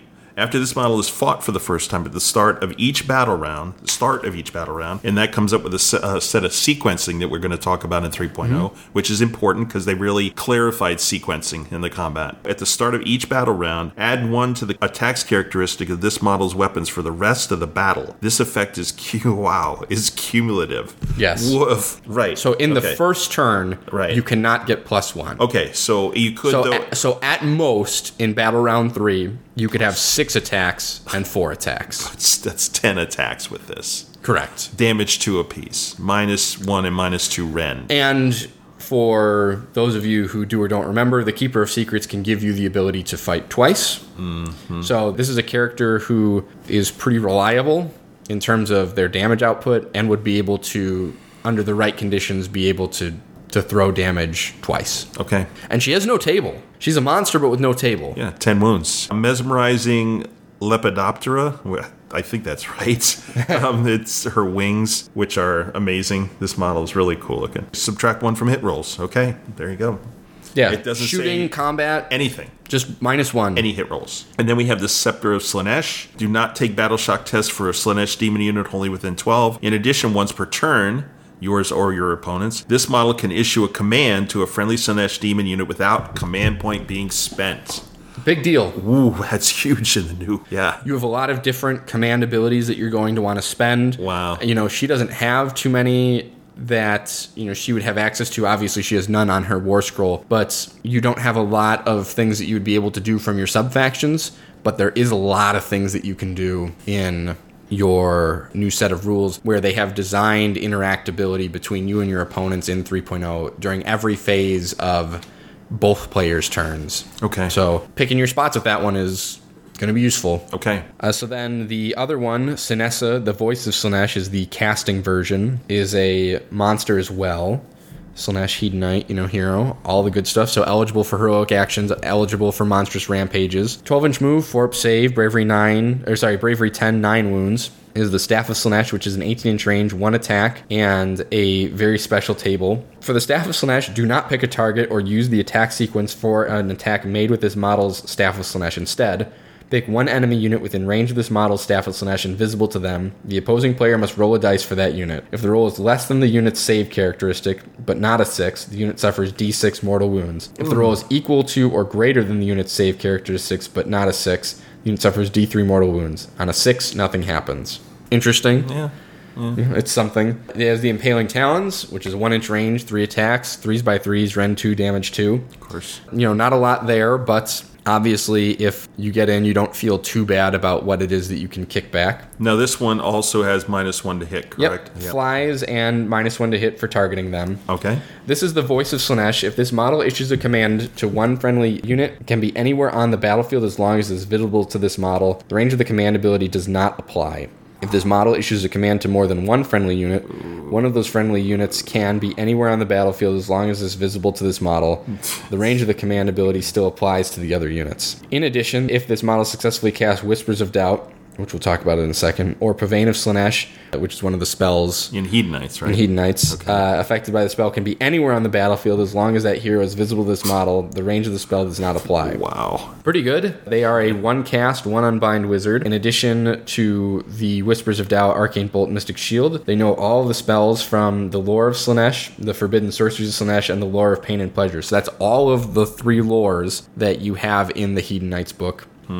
And the Whispers of Doubt spell is a 6. If successfully cast, pick one enemy hero within 3 inches of the caster and visible to them, and roll 3d6. If the roll is equal to or greater than that of the hero's bravery characteristics, add 1 to hit rolls for attacks that target that hero until your next hero phase. Okay. The being 1-cast, 1-unbind is a little rough. There's not really anything you can do to augment that because they are unique characters. Yes. So, I don't know. Between the 2 of them, though, it's really tough to look at the output that the Talon of Slaanesh does and say, boy, I don't want a piece of that. They are $280 and $260 respectively, so thankfully that's an affordable price tag. I think their prices changed in the General's Handbook, but I don't have that in front of me right now. They're all right. I'm not super sold on the voice.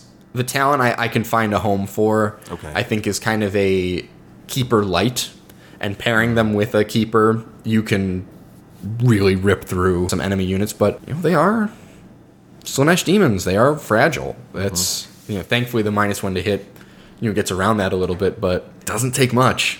We got a new free city. Yep. Excelsis. Yeah. All right. Excelsius is the city of secrets. This army must be from Gur. When you are picking where you are from, that is the benefit that you would be taking, but things are going to be changing here shortly, so the benefits you get from Gur are going to be different, I imagine. I would think so. You get the Gift of Prophecy once per phase. When you pick a friendly unit to shoot or fight, you can say that attack has been prophesized. If you do so, roll a dice. On a 1, subtract 1 from hit rolls for attacks made by that unit in that phase. On a 2 to 6, add 1 to hit rolls for attacks made by units in that phase. Okay. I'll take that risk most of the time. Yeah, I think so. And then you have the command ability Riposte. You can use this command ability at the start of the combat phase. If you do so, pick one friendly Excelsius unit wholly within 12 inches of a friendly Excelsius hero. If the unmodified save roll for an attack that targets that unit in that combat phase is a 6, the attacking unit suffers 1 mortal wound after all of its attacks have been resolved. Okay. That's not too bad.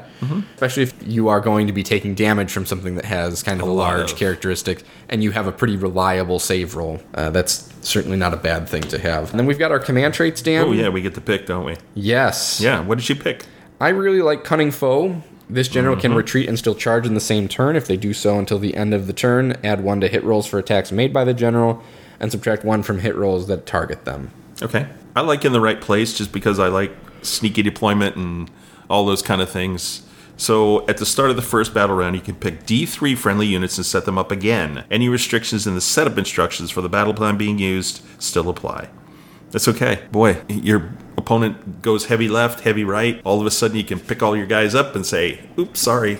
Or you can bait them into those setups and then switch it up on them. So I think that one's valuable for sure. We have heirlooms. And Yeah. what did you pick for that? The return of an old favorite Yes. helped me do a lot of tournament winning. The Griff Feather Charm. Yes. Subtract 1 from hit rolls for attack that target the bearer. In addition, add 1 to the bearer's move characteristic. It is important to note in 3.0, you are going to be limited to a sum total cumulative modifier of plus or minus 1 to hit and wound, or plus 1 to save. There is no cap on minuses to your save because that's how Rend works. So, Yeah. unfortunately, you're not going to be able to stack this too much with Lookout Sir. You will still get a -2, which would offset somebody else's +1. But ultimately, at the end of the day, this is probably something you want to put on a monster who isn't going to be able to benefit from Lookout Sir. That makes sense. Spells, Dan. What do you got? This one was, I don't know, this was tough. So these are all old spells from Realm spells that were removed in Handbook 2020.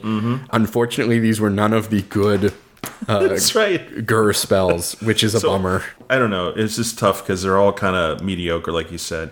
I picked Flock of Doom. It has a casting value of 6. If successful, pick one enemy unit within 18 inches of the caster that's visible to them and roll 12 dice. For each 6, it suffers 1 mortal wound. This is kind of like swords, you know? You roll 12 dice and any 6s, you're getting a mortal. Yeah. So it kind of like that. You might roll out 2 or 3 mortal wounds if you get some good rolling going on. How about you? So I like Cower in the context of 3.0. Okay. The Cower is a casting value of a 6. If successfully cast, pick one enemy monster within 12 inches of the caster that is visible to them and roll 2d6. If the roll is higher than that of the monster's bravery characteristic, that monster cannot make a charge move in your opponent's next turn, especially when you consider that monsters are highly incentivized in 3.0 and have to charge and have the ability to use the monstrous rampage.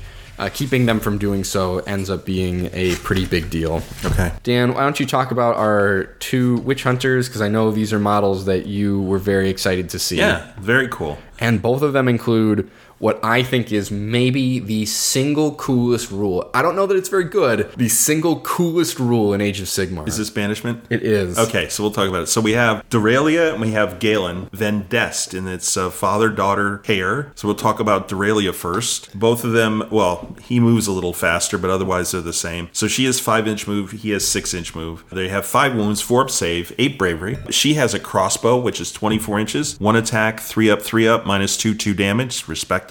And then Witch Hunter's Sword, which is 3 attacks, 3x3, -1 damage. So, okay. Grim Resolve, each time you roll the die, allocate a wound or mortal wound to this model. It has a 5-up ward save. Okay. Here we go. Sure Shot. Add 1 to the attack characteristics of this model's crossbow and 1 to the hit rolls for attacks made with the crossbow if this model has not made a move. So 2 attacks, 3 up, or 2 up to hit. And then Weapon of Banishment. Double the damage characteristic of an attack made with this model's weapons if the target is a wizard or a demon. In addition... Well, so talk about that one real quick. Okay. That means it's a damage 4 crossbow. That is correct, yeah. If you've got somebody who's already got a 5-wound hero that's already got wound or 2 picked off, that could do it in pretty easy. And... in addition, when this model fights or shoots, he can choose an endless spell to be the target of any of its attacks. If you do so, roll a dice to see if that attack scores a hit. I love this. This is so cool. If it does, do not make a wound or save roll. Instead, roll 2d6 if the roll is greater than the casting value. That's just so cool. It's dispelled. It's just, like, awesome. You can shoot an endless spell and it blows up. That's so cool. It is a point of interaction that we have never had the opportunity to participate in before. It's wonderful. I think it is so neat. I think it is so creative. Yes. I'm glad it is limited to this really unique situation. I hope this isn't a rule that we see a lot of aggregated across. I would like it to be kept special because chances are you're probably not taking the Vendensts. No, probably not. But if you are, this is going to be a really cool interaction that you are going to have with your opponent on the table. At some point, you'll probably have explained it to them and they'll go, yeah, okay. And then you'll do it and they go, huh. That sucks. Well, all right. But, and if you do play narratively, if you're going to play some pickup games and you have a little bit of story-driven stuff, this is really cool. This is really fun. This would be a very narrative thing if you had something set up where there were endless spells running around and things like that. You can almost send them on a hunt kind of a deal. But anyway, very cool. Galen is pretty much the same profile in terms of move, wounds, save, and bravery. He has a pistol which only has a 9-inch range, but it has 3 attacks, 3x3 -1 damage, and a broadsword which has 6 attacks, 3x3 -1 damage. And he has a 5-up ward save, as his daughter does. He is an agile opponent. He can retreat and still shoot and or charge in the same turn. And again, weapons of banishment, it's the same as it is for her. He's really interesting because the way it's worded, you would get to roll a banishment roll for every pistol shot. Yeah, he's got 3 shots.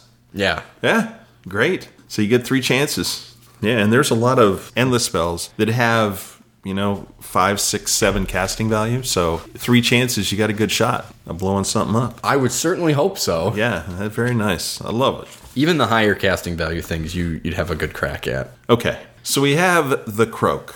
The Croak. The Croak. The new Croak.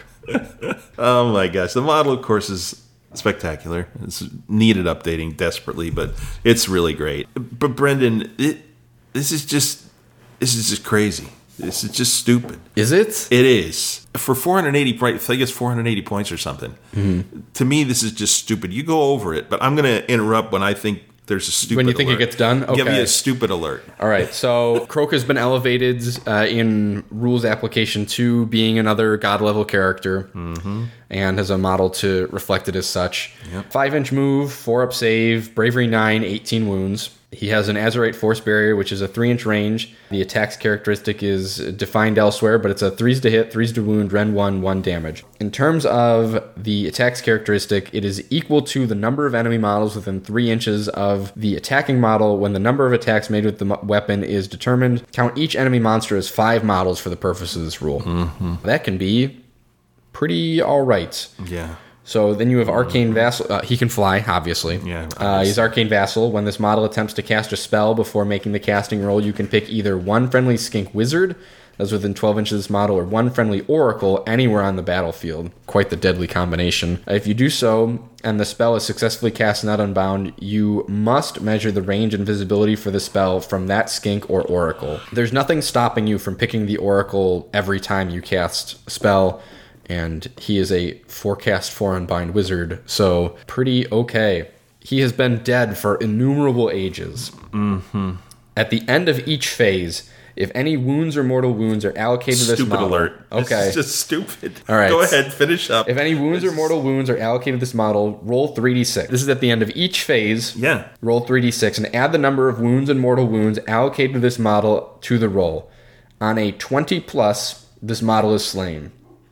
Any other roll, all wounds and mortal wounds allocated to this model are negated. So 3d6, we're talking 10 or 11 on average. We're just doing the math hammer here. So I just did, in the shooting phase, I did 8 wounds to this guy. I won't be able to kill him on average. There's a 50% chance that he dies. And here's the other thing. Those 8 wounds just go away. Correct. And then I have to start all over again in the combat phase. Correct. And then the next combat phase and shooting phase, I have to start all over again. And start all over again. And start all over again. But that presumes that you're always losing that coin flip, Dan.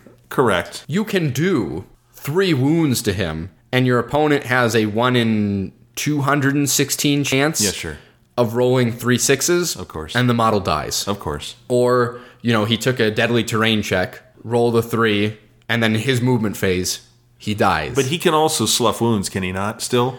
So he can, yes, with the Saurus Guard. They're still eligible to do that, and that's a Saurus Guard rule. Okay, yeah. He seems like he's going to be like Alariel. He's going to be really hard to get rid of. It's going to be very tough to kill. Really tough. But the difference between him and Alariel is he is subject to some really poor dice fates. Yeah, I mean, he's very swingy that way. Mm-hmm. That is very swingy. Agreed. There's going to be times where your opponent does 100 wounds to him over the course of a game, and he doesn't die. Right. Yeah. And there's going to be times where your opponent does 5 wounds to him. And he's dead. Sure. There is always that chance. Yeah. Right. So he has impeccable foresight at the start of your hero phase. Roll 3 dice for this model. For every 4 up, you receive a command point. Not just 1 dice. 3 dice. Yes. It's useful. It's good. No, it's really good. Add 2. Well, I mean, he's a god level character. He is the supreme master of order. Add 2 to the casting, dispelling, and unbinding rolls for this model. Please. In addition, this model can attempt to unbind enemy spells that are cast anywhere on the battlefield and attempt to dispel endless spells anywhere on the battlefield. Okay. 4 cast, 4 unbind wizard. In addition, he knows all of the spells from the lore of celestial domination. I have really enjoyed seeing that inclusion for wizards that are supposed to be masters of that kind of lore. Sure. I really like that. I really like seeing it. He has Celestial Deliverance. This caster can attempt to cast a spell up to 3 times in the same hero phase. The first time you cast it is a 7, the second time you attempt to cast is an 8, and the third time you attempt to cast it's a 9. Each time this spell is successfully cast, pick up to 3 different enemy units within 10 inches of this caster, and visible to them, and roll 1 dice for each unit you pick. On a 2-up, it suffers D3 mortal wounds. If it is a Chaos Demon, on a 2-up, it suffers 3 mortal wounds instead of D3 mortal wounds. And remember, you can cast these through the Oracle. Sure. Or Skink Wizard. Sure. Comet's Call is a casting value of a 7. If successfully cast, you can pick up to D3 enemy units anywhere on the battlefield. Each of those units suffers D3 mortal wounds. Roll separately. If the casting value was 10 plus, pick up to D6 different units instead of up to D3. That's fine. Chip damage. Yep. Then he has the command ability Supreme Gift from the Heavens. It couldn't just be a gift from the heavens. It had to be supreme gift from the heavens. Of course. He is the Supreme Master of Order. He's the Croak. He's not just the Master of Order, he's the Supreme Master of Order. He's the Croak. He is the Taco Crunch Burrito Supreme. Yeah, of course. You can use this command ability in your hero phase. If you do so, pick up to D3 friendly Seraphon units wholly within 18 inches of a friendly model with this command ability, Croak. Until your next hero phase, those units can fly and can add 1 to save rolls for attacks made with missile weapons that target those units. You can use this command ability only once per hero phase. It's an okay command ability. Yeah, sure. It helps you stave off the shooting attacks. The nice thing is, though, in 3.0, you can only receive 1 command ability per phase. This ability going off in your hero phase means that you can use the other command abilities that you have access to in those same other phases. Okay. Crazy Croak. Man. Pretty For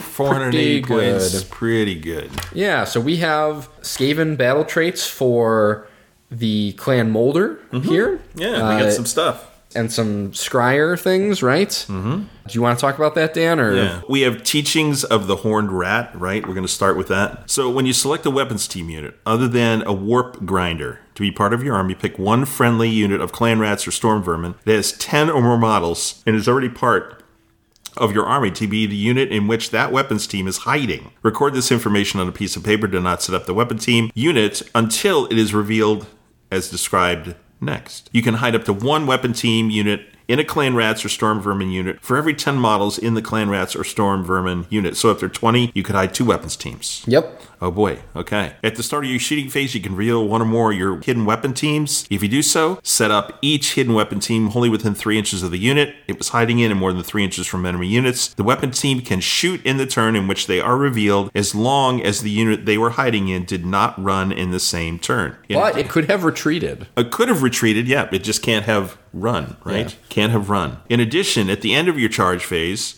you can reveal 1 or more hidden weapon teams units that were hiding in the unit made a charge move. Oh, wow, okay, in a charge move. If you do so, set up the weapons team. Yep. And it can fight in the following combat phase. Right. So there are some weapon teams that are better, that are designed for close quarters action, and then there are some weapons teams that are designed for range. Okay, so we have mutations, right? Hell Pit Abominations and Rat Ogres are the 2 things that can take these, correct? Correct. Okay. And you can choose for it to have a mutation instead of adding D3 to its wounds characteristic and rerolling hits of 1. Is that what we're saying? Yes. Okay. So if you take Molder in the Skaven book, you get these things, or you can have the things that we're about to talk about here in these 2 tables. It becomes an either-or situation. Right. Okay. You don't get both. So you can take what's in the book or you can take these. And you can interchange that between the different ones. Okay. And the Fighting Beast unit will have the Clan Molder mutation, then choose or roll. A Fighting Beast unit cannot have more than 1 Molder mutation, and an army may not include duplicates of the same mutation. Okay. So, Dan, what do you like here? Okay, I like the Toughened Sinews. Okay. That the Abomination has a wounds characteristic of 14 and a save of 4 up. I like that. That seems pretty good. And then I like Accelerated Regen. because you can use the regenerating monstrosity ability in your enemy hero phase as well as your own hero phase. So you can use it twice in that battle round. I really like that one too. I like that one. Because they are kind of tough to die.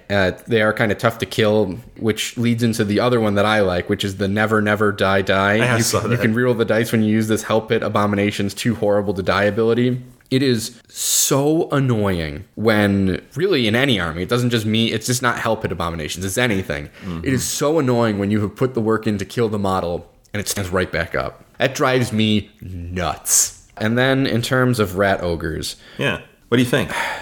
They come in units, so this is a bit of a different one. I can see value in all of them. I think I'll take the Insanely Rabid.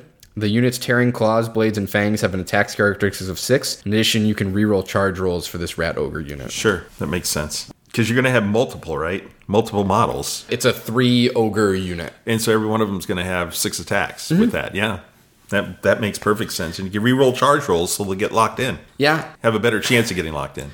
And it's not like these are the craziest unit in the game. They're relatively inexpensive. But when you are talking about a small little units where you have 6 attacks that are 4x3s, rend 1, damage 2. They were 4, they are now 6. And the unmodified hit roll being a 6, it inflicts 2 hits instead of 1. You are increasing your odds by 50% that you are going to be able to make those dice rolls. And being 6 attacks apiece almost effectively ensures that you're going to get at least 1 off of every model. It increases your reliability. Okay. So, all right, cool. What about you?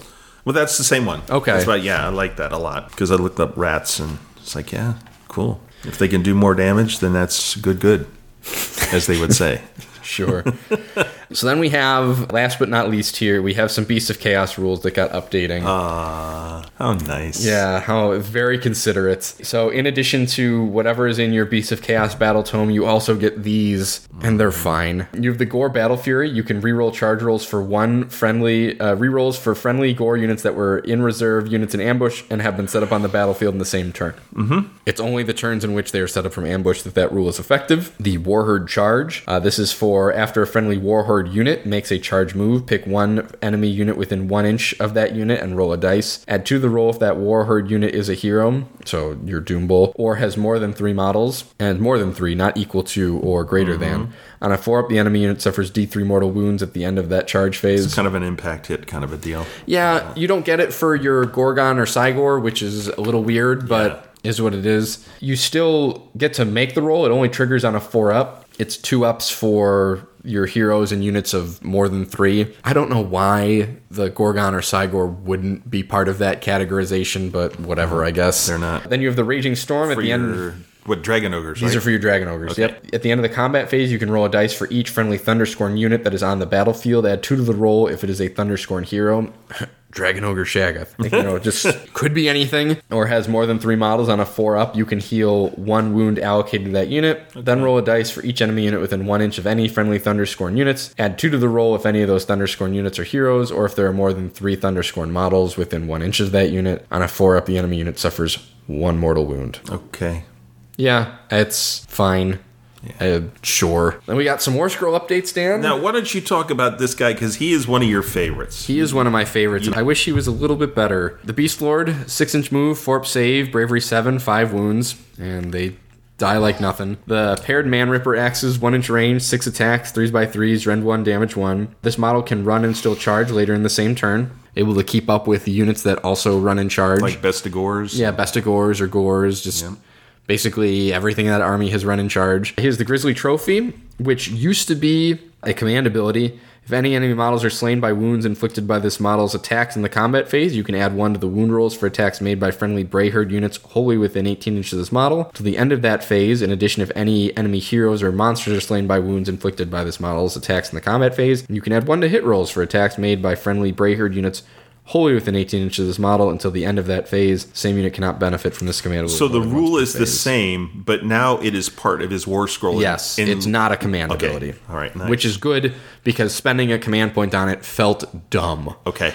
He still retains Hatred of Heroes if the unmodified hit roll for an attack made by this model's paired Man-Ripper axes that targets a hero is a 6. That attack scores 2 hits on the target instead of 1. Okay. Make a wound and save roll for each hit. I believe he used to have some hit re-rolls of 1 in there.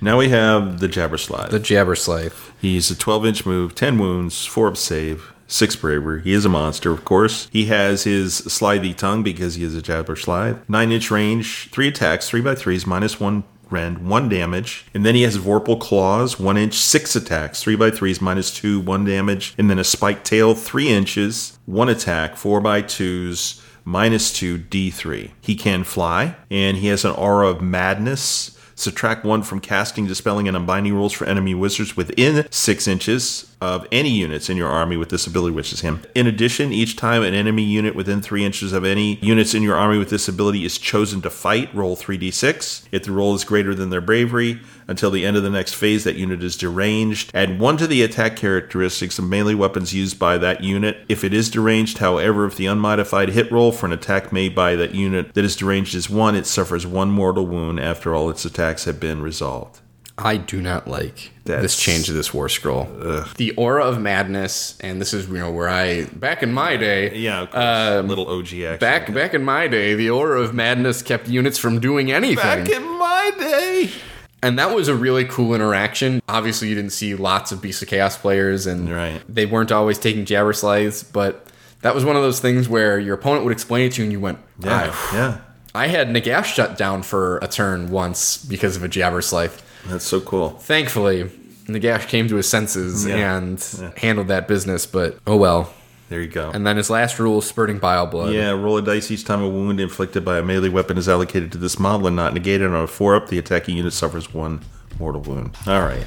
So that is Broken Realms Kragnos. Those are the war scrolls in it. Yep. Those are what they do. Any big thoughts? Any big takeaways? Anything you liked, didn't like? No, I like the fact that this... I liked how many different factions or however many different types of units were affected by this book. It was kind of all over the place, and I think the things that they gave to these different factions were additive. They weren't just like little, here's a little sprinkle here, a sprinkle there. I thought they were significant enough. They were meaningful. And some of the things we see in some of these Broken Realms books, some of them are good, but some of them are just like, okay.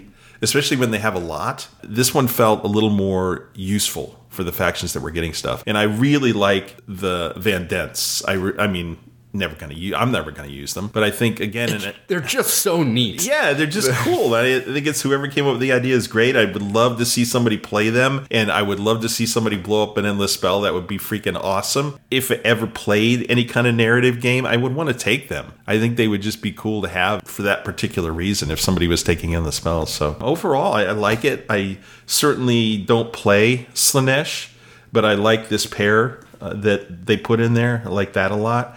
I like what they did with spiders. Obviously, I have a little bit of vested interest in that one, but I like some of the things they gave them. And as much as I think Croak is just stupid, it's like, wow, he feels godlike now. It just really does. There's some changes to his rules, like, holy crap, man. He's crazy. Yeah. He's crazy. What do you think overall? Building off of that Croak point, I like that they are headed in the direction of making God tier models that feel like they are leaders of factions, or that they are heads of pantheons, that they are these really special particular things that are supposed to exist in unique places. Mm-hmm. Right? Like, I'm okay that Ilariel, heals 2d6 wounds in her hero phase. Mm-hmm. I'm good with that. I like that makes it difficult. She's the leader of an entire mortal realm. Pretty cool. You should be able to kill her in one phase of shooting. You really shouldn't. You should have, if you are going to, it should require some work. It should require your whole army to shoot at her. Yeah. And nothing else, right? The thing with Kragnos, I like that he is, kind of the realm of Gur personified. There's a lot that we don't know about him, and I think there's a lot that we're going to learn in 3.0 with the Cruel Boys, because they are supposed to be the faction of orcs that worships Kragnos. Mm-hmm. You see it on their shields. I like that he has a rule that just can say blankly, I am going to charge into that other monster and potentially just remove it. Mm-hmm. Absolutely. It's unique. It belongs to him. I think that that's really slick. The sub-factions that we saw, the updates for that, fine. The Molder stuff is interesting.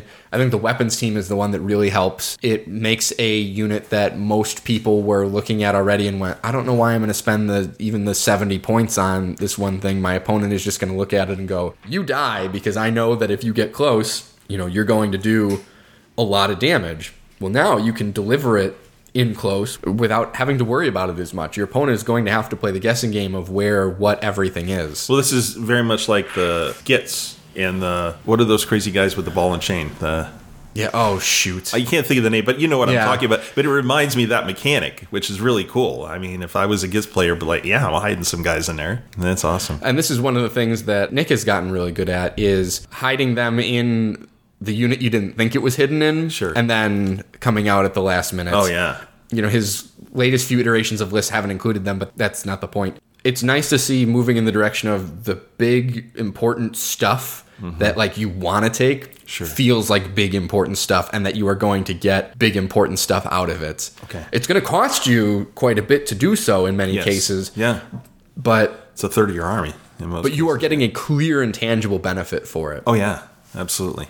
And a lot of armies won't be able to do anything about it, honestly. Some of them, yeah. Some of them just won't be able to. Avoidance is their only tactic, really. But you are going to have armies that are going to look at things like Kragnos and go, okay, well, I do a lot of mortal wounds that are not magic-based. Mm-hmm. I'm cool with that. Yeah, okay. Fine. Yeah. You don't scare me a ton. There are going to be things that are going to be able to go in there and go toe-to-toe with him and sit there for a while. Sure. And that's a way of dealing with him. Yep. Fine. Yep. And at the end of it, he'll probably still come out of it, but he's going to be pretty much defeated, and hopefully you've got enough points to win the game. There are going to be things like when you're playing with Alariel. She doesn't do a ton of damage. If you can feed her things that are going to take her a while to defeat, you're going to do all right. Sure.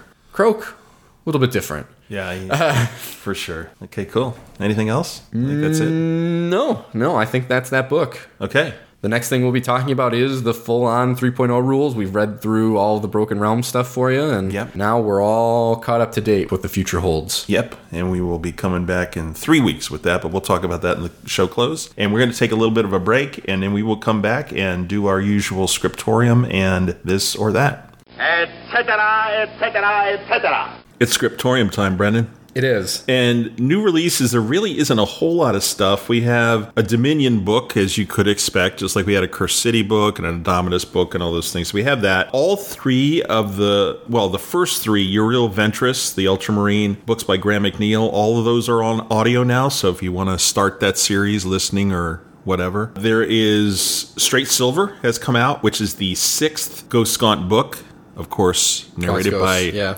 Toby Longworth. And then we have a new Necromunda book. It looks like it's almost going to be made a series, kind of. It's called Fire Made Flesh. It's about Tempest. It's a Tempest Soul Gilder novel. The Gilders are like the Guild of Fire and the Guild of Metal and the Guild of whatever. So they're kind of like, these groups of people. And Tempest Soul is the name of the person. So it's a Necromunda thing. It looks pretty interesting if you're into Necromunda. But those are the new things. There really aren't many new things that came out.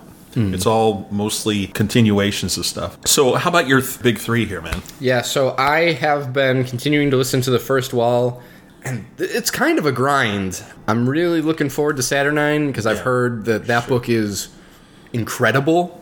So I'm kind of just, I don't want to say suffering through, because I don't think that's the right way. Like, it's a fine, enjoyable listen, but man, that first book was just so good. Yes.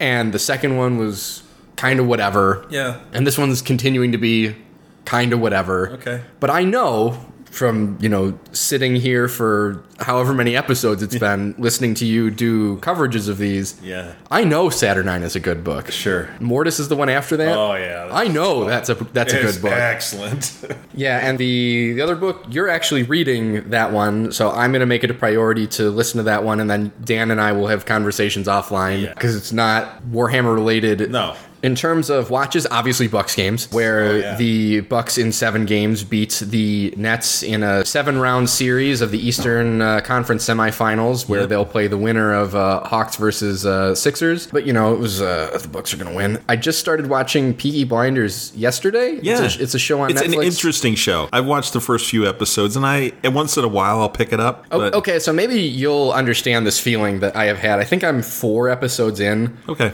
I feel like there are a lot of things that just are not explained. Absolutely. And I'm sure some of it is very intentional, like some of these interactions and things like that. And, part of it is revealed in the course of time. I do think, though, that there are really key critical elements that the writers just assume that you know. There's no backstory narrative that they use, like cutscenes or something would be helpful, I think, to help you understand the context of what's happening. I would just take, some exposition. Yeah, a little bit. I know that's the word I was trying to think of. I know that there's some cheating in that, but there are some relationships between characters that they assume you as the watcher know. Right. I just don't. Right. Sometimes things just happen and I go, where? I guess. What? Who? Yeah. And there are a couple things that they really hammer over your head and you're like, I get it. Yep, this guy is a communist. I got it. Thank you. I've enjoyed it, but there are definitely some things where I'm like, I kind of have an eyebrow raised at the 4 episodes in at the recommendation that it was made to me. They're like, oh, you need to watch it. And I'm like, I don't know what I'm dealing with here so far that is must watch, but... Yeah, like I said, I started out of curiosity, and every once in a while I'll watch an episode, but it's rare that I do. It's not a regular watch for me at all. Okay. I'll keep doing it because it's an hour, which is a good way to kind of pace my paint schedule. I watch 2 episodes, and that's 2 hours. Yeah, okay, there you go. I'm not going to be doing anything anyways. Doing that. Dan, what about you? Well, I've got Gitz was finished. Finally, I don't think I had quite finished it last time. Just excellent. Darius Hinks and Jonathan Keeble are just an amazing writer-reader combination. Darius, just like I said...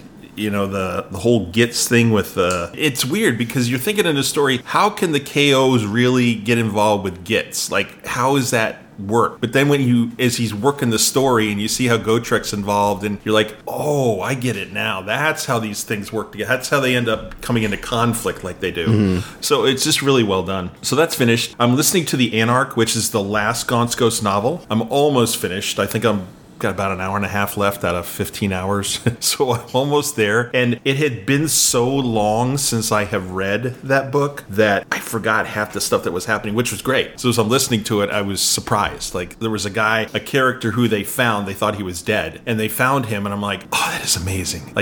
I didn't want him to die. And you kind of forgot about him. Now he's back in the story and right in with everything. It's very cool. Great stuff. I finished the first Genevieve story in my book, which is called Drachenfels. And what's kind of interesting is it's about a play, of all things, and a playwright. And there's a lot more to it than that. Drachenfels is this horrific character that is just bloodthirsty and horrible, but they started out a certain way and you're thinking it's gonna go in this direction, and then it's over here why am I reading about a play? And then the more you read, the more you realize, oh, I get it now. And really, really nice. So that's great. And then once I finish that, the next book in my queue is going to be my first Grey Knights novel. So it'll be Grey Knight is what it's called, the Grey Knights. So that's Alaric is the main character there, and all the novels were it's Ben Counter wrote those, and just exceptional. So I'm looking forward to reading that again. The last thing I want to talk about is a movie I've been meaning to watch for a really long time, and I'm going to try to keep this short. But Come and See is a foreign film that was filmed in Belarus. One of the screenwriters was actually a real-life Russian partisan fighting the Germans in World War II. And this is about a young man in a Russian village who is recruited by a partisan group. And it's the partisans fighting the Germans in World War II. This film, there's so many things about it. It's almost a horror film at the same time it's a World War II film. The lighting, the makeup, there's so many times when a character will be talking and they're right up your face. The camera's right in that person's face. And you're just getting everything, every little nuanced emotion and everything that's going on. And it's almost creepy. The whole thing was just disturbing and intense. And if you have any interest of how horrific that time was, this is just an exceptional movie to watch. It's a couple hours. You will be drained by the time you're finished, I can just tell you. But I think it's worth a watch. A lot of people don't know about it, but it's called Come and See. And very, very good movie. I'm glad I finally took the time to watch it. That's it for me, though. Okay. So I think we're done. And moving on to question time. Question time indeed.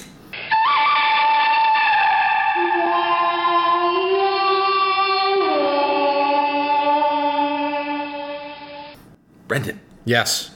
This or that? Yeah. Are you going to start, or am I going to start this time? I'll start. Okay, boss.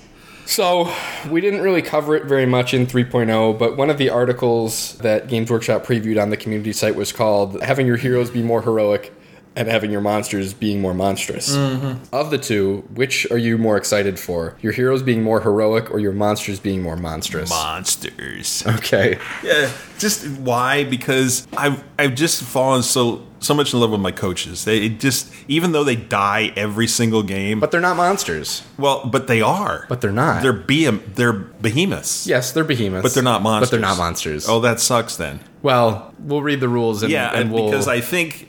my thought is, reading what I have read, is... I believe it's an either-or statement. Yeah, that they will be able to do... you can look it up on the table, but about the monster. Monsters doing more monster stuff? Yeah, monsters doing more monster stuff. And here's the other thing. In Soul Blight, I know that I've got a lot of leaders and other things that are monsters. I know I do. Is it monster keyword? It's monster keyword. Monster only. Yeah, sorry, Dan. Oh, I lose. Yeah. Well.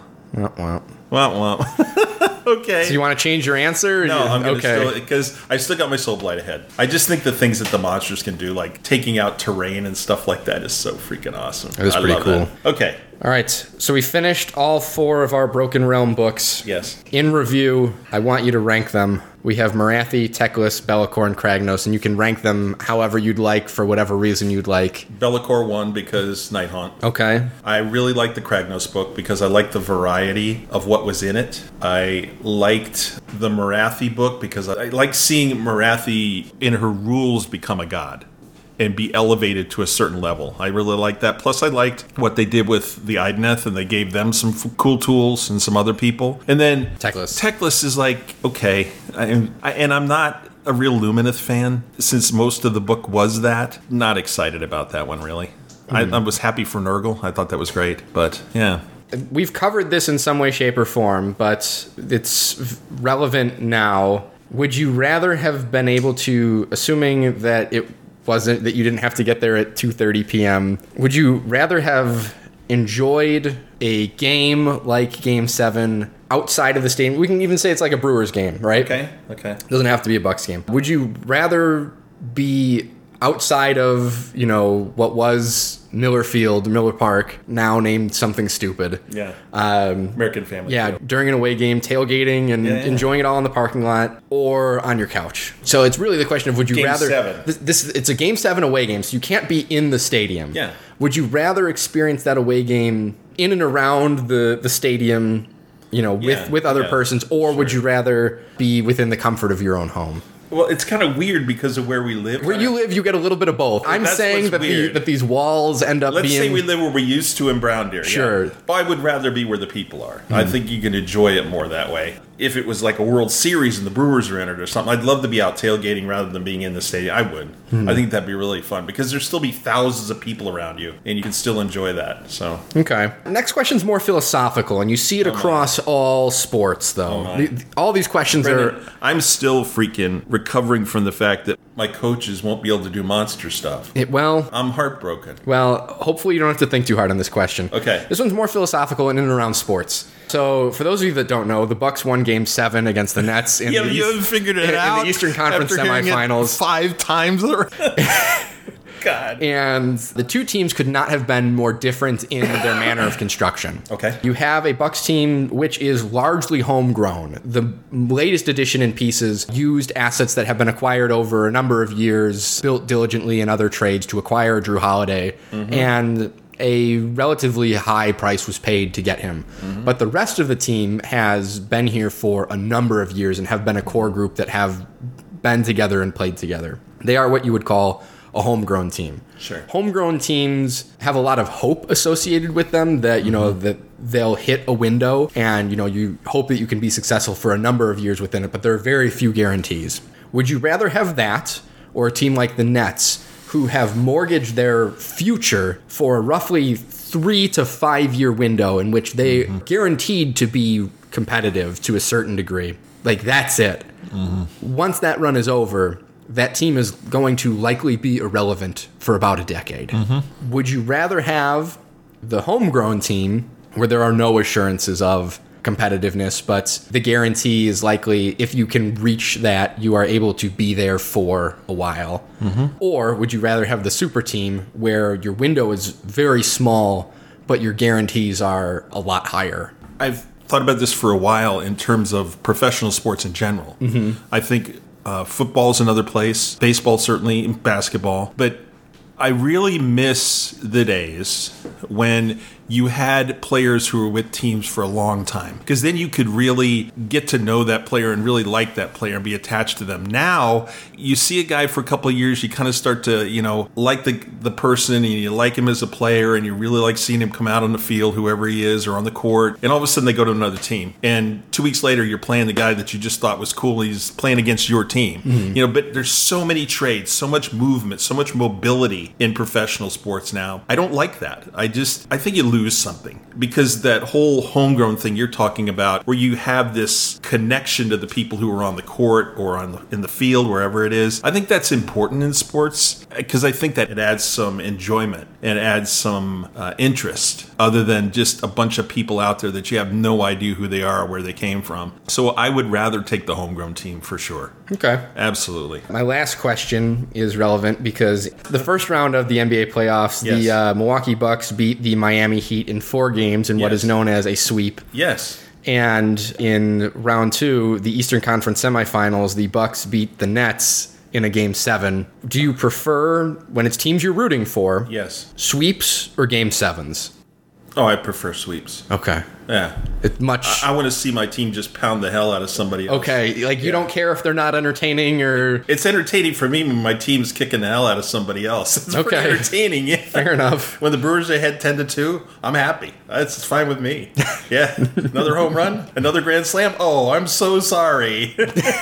No, it doesn't bother me at all. All right, well, those are my questions, most of which were built off of the Milwaukee Bucks beating the Brooklyn Nets in Game 7 of the Eastern Conference semifinals. So my first question is Sigmar question. Okay.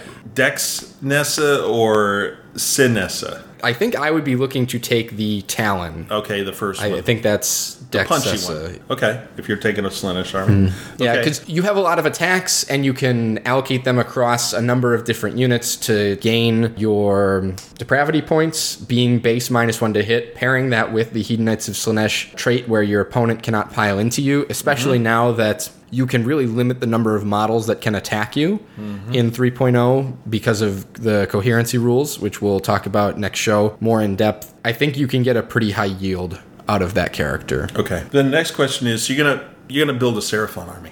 Boo. And you're gonna take it to an event. Are you gonna include Croak or not include Yes, Croak? duh.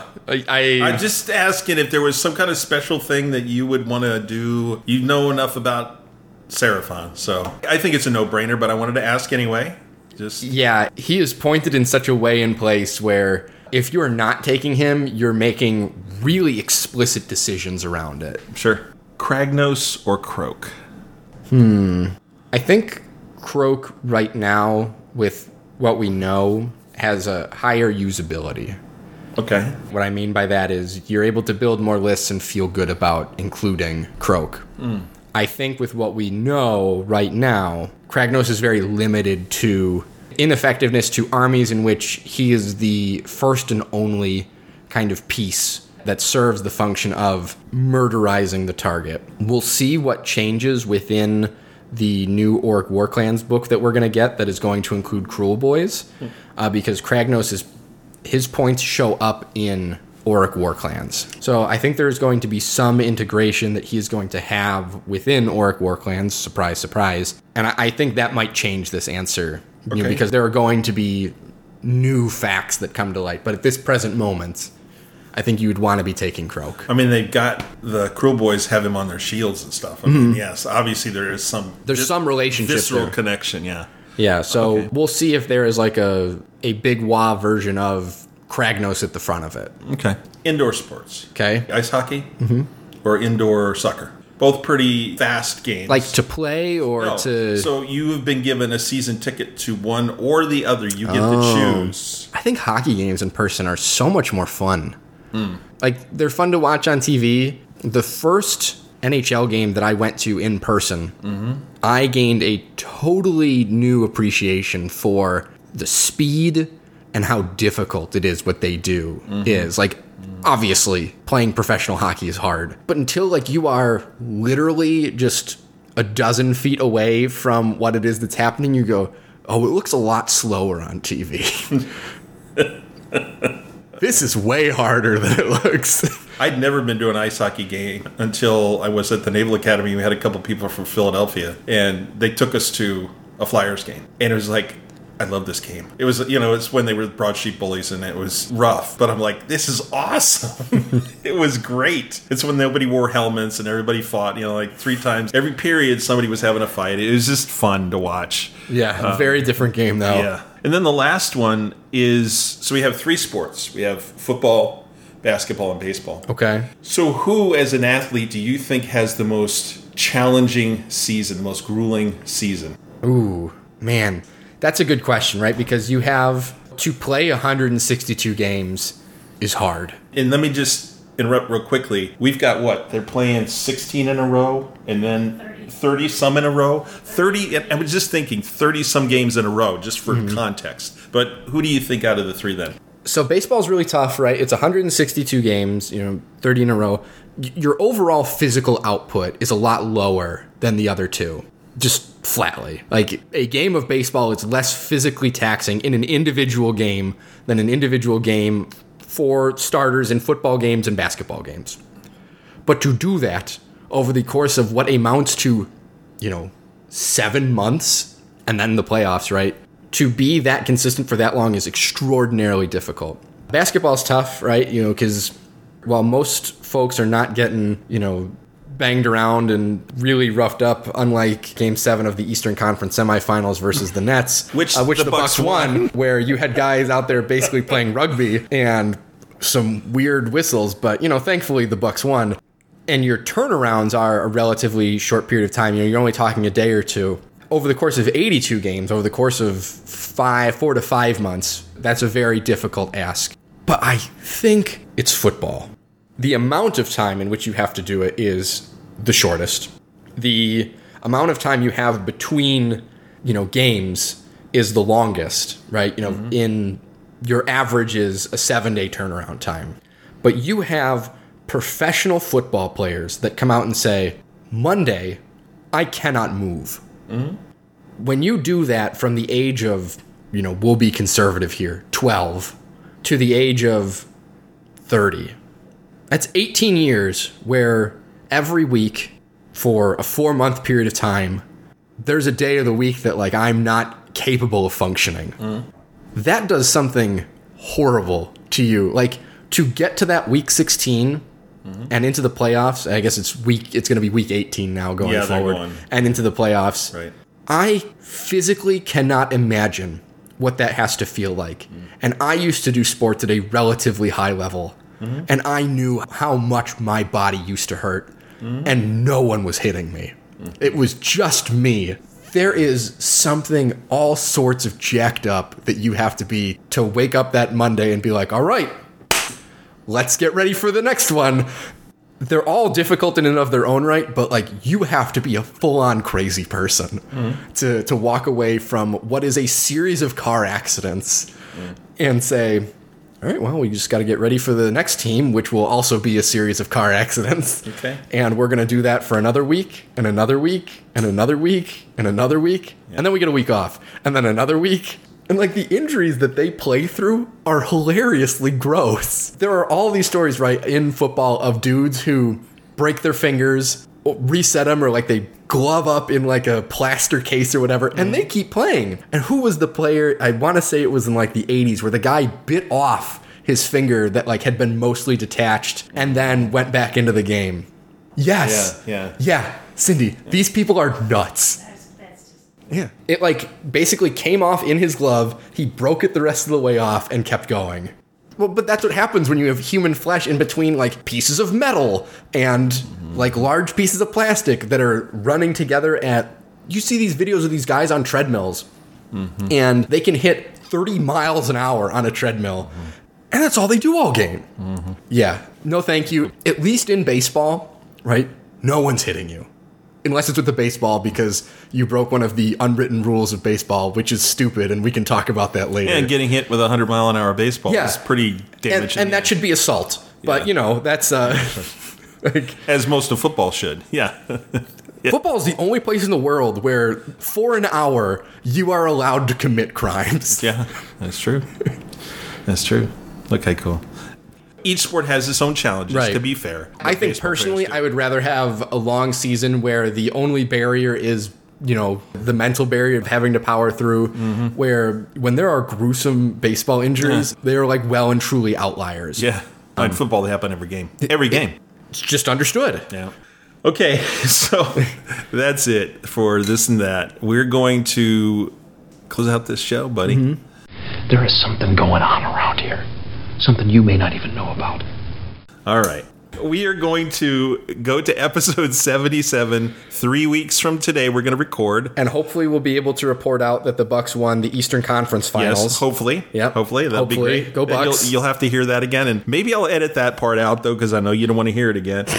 We're going to talk about kind of a theoretical rather than a practical approach to the book. We will have played some practice games and those kind of things, but we really want to take the time to walk you through the details and connect the dots, which is really what it's about. Connecting the dots of the core book and the General's Handbook and some of the battle tomes that are related to this, all those things, and put them together in one big package for you so that as you go out to play your games, you'll have a lot better understanding, and hopefully you can use that episode as a reference and say, oh, I remember they talked about this or they talked about that. That really is our goal, I think, in that episode. Then we're going to come back to about 2 weeks later with Tyler Emerson, and we're going to give you a first-hand review of our experience with it at a real live 5-game tournament, which is Circle City. And Tyler is going to probably end up playing a bunch of pickup games with his locals and things like that. So we'll all have some practical experience with 3.0 and then share how that went with you. Yeah, we'll talk about interactions on how we expected things to go versus, you know, where they actually did, how we saw different rules interact with different armies versus what our projections were, and, you know, then take the assessment of how do you move forward? What's next? Yeah. That's it then, Brendan. Thank you again, as always, my friend. Yeah.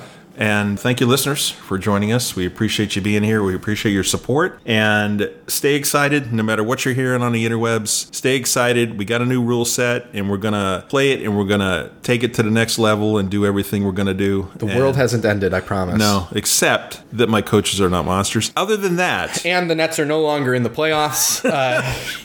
Because the Bucks beat them in Game 7 of the Eastern Conference semifinals. God, I am going to have a lot of fun editing this. I'm just telling you. No. Brendan's going to go, no. Wait a minute, where were all my comments? No, I'm going to leave it all in there. So thanks again.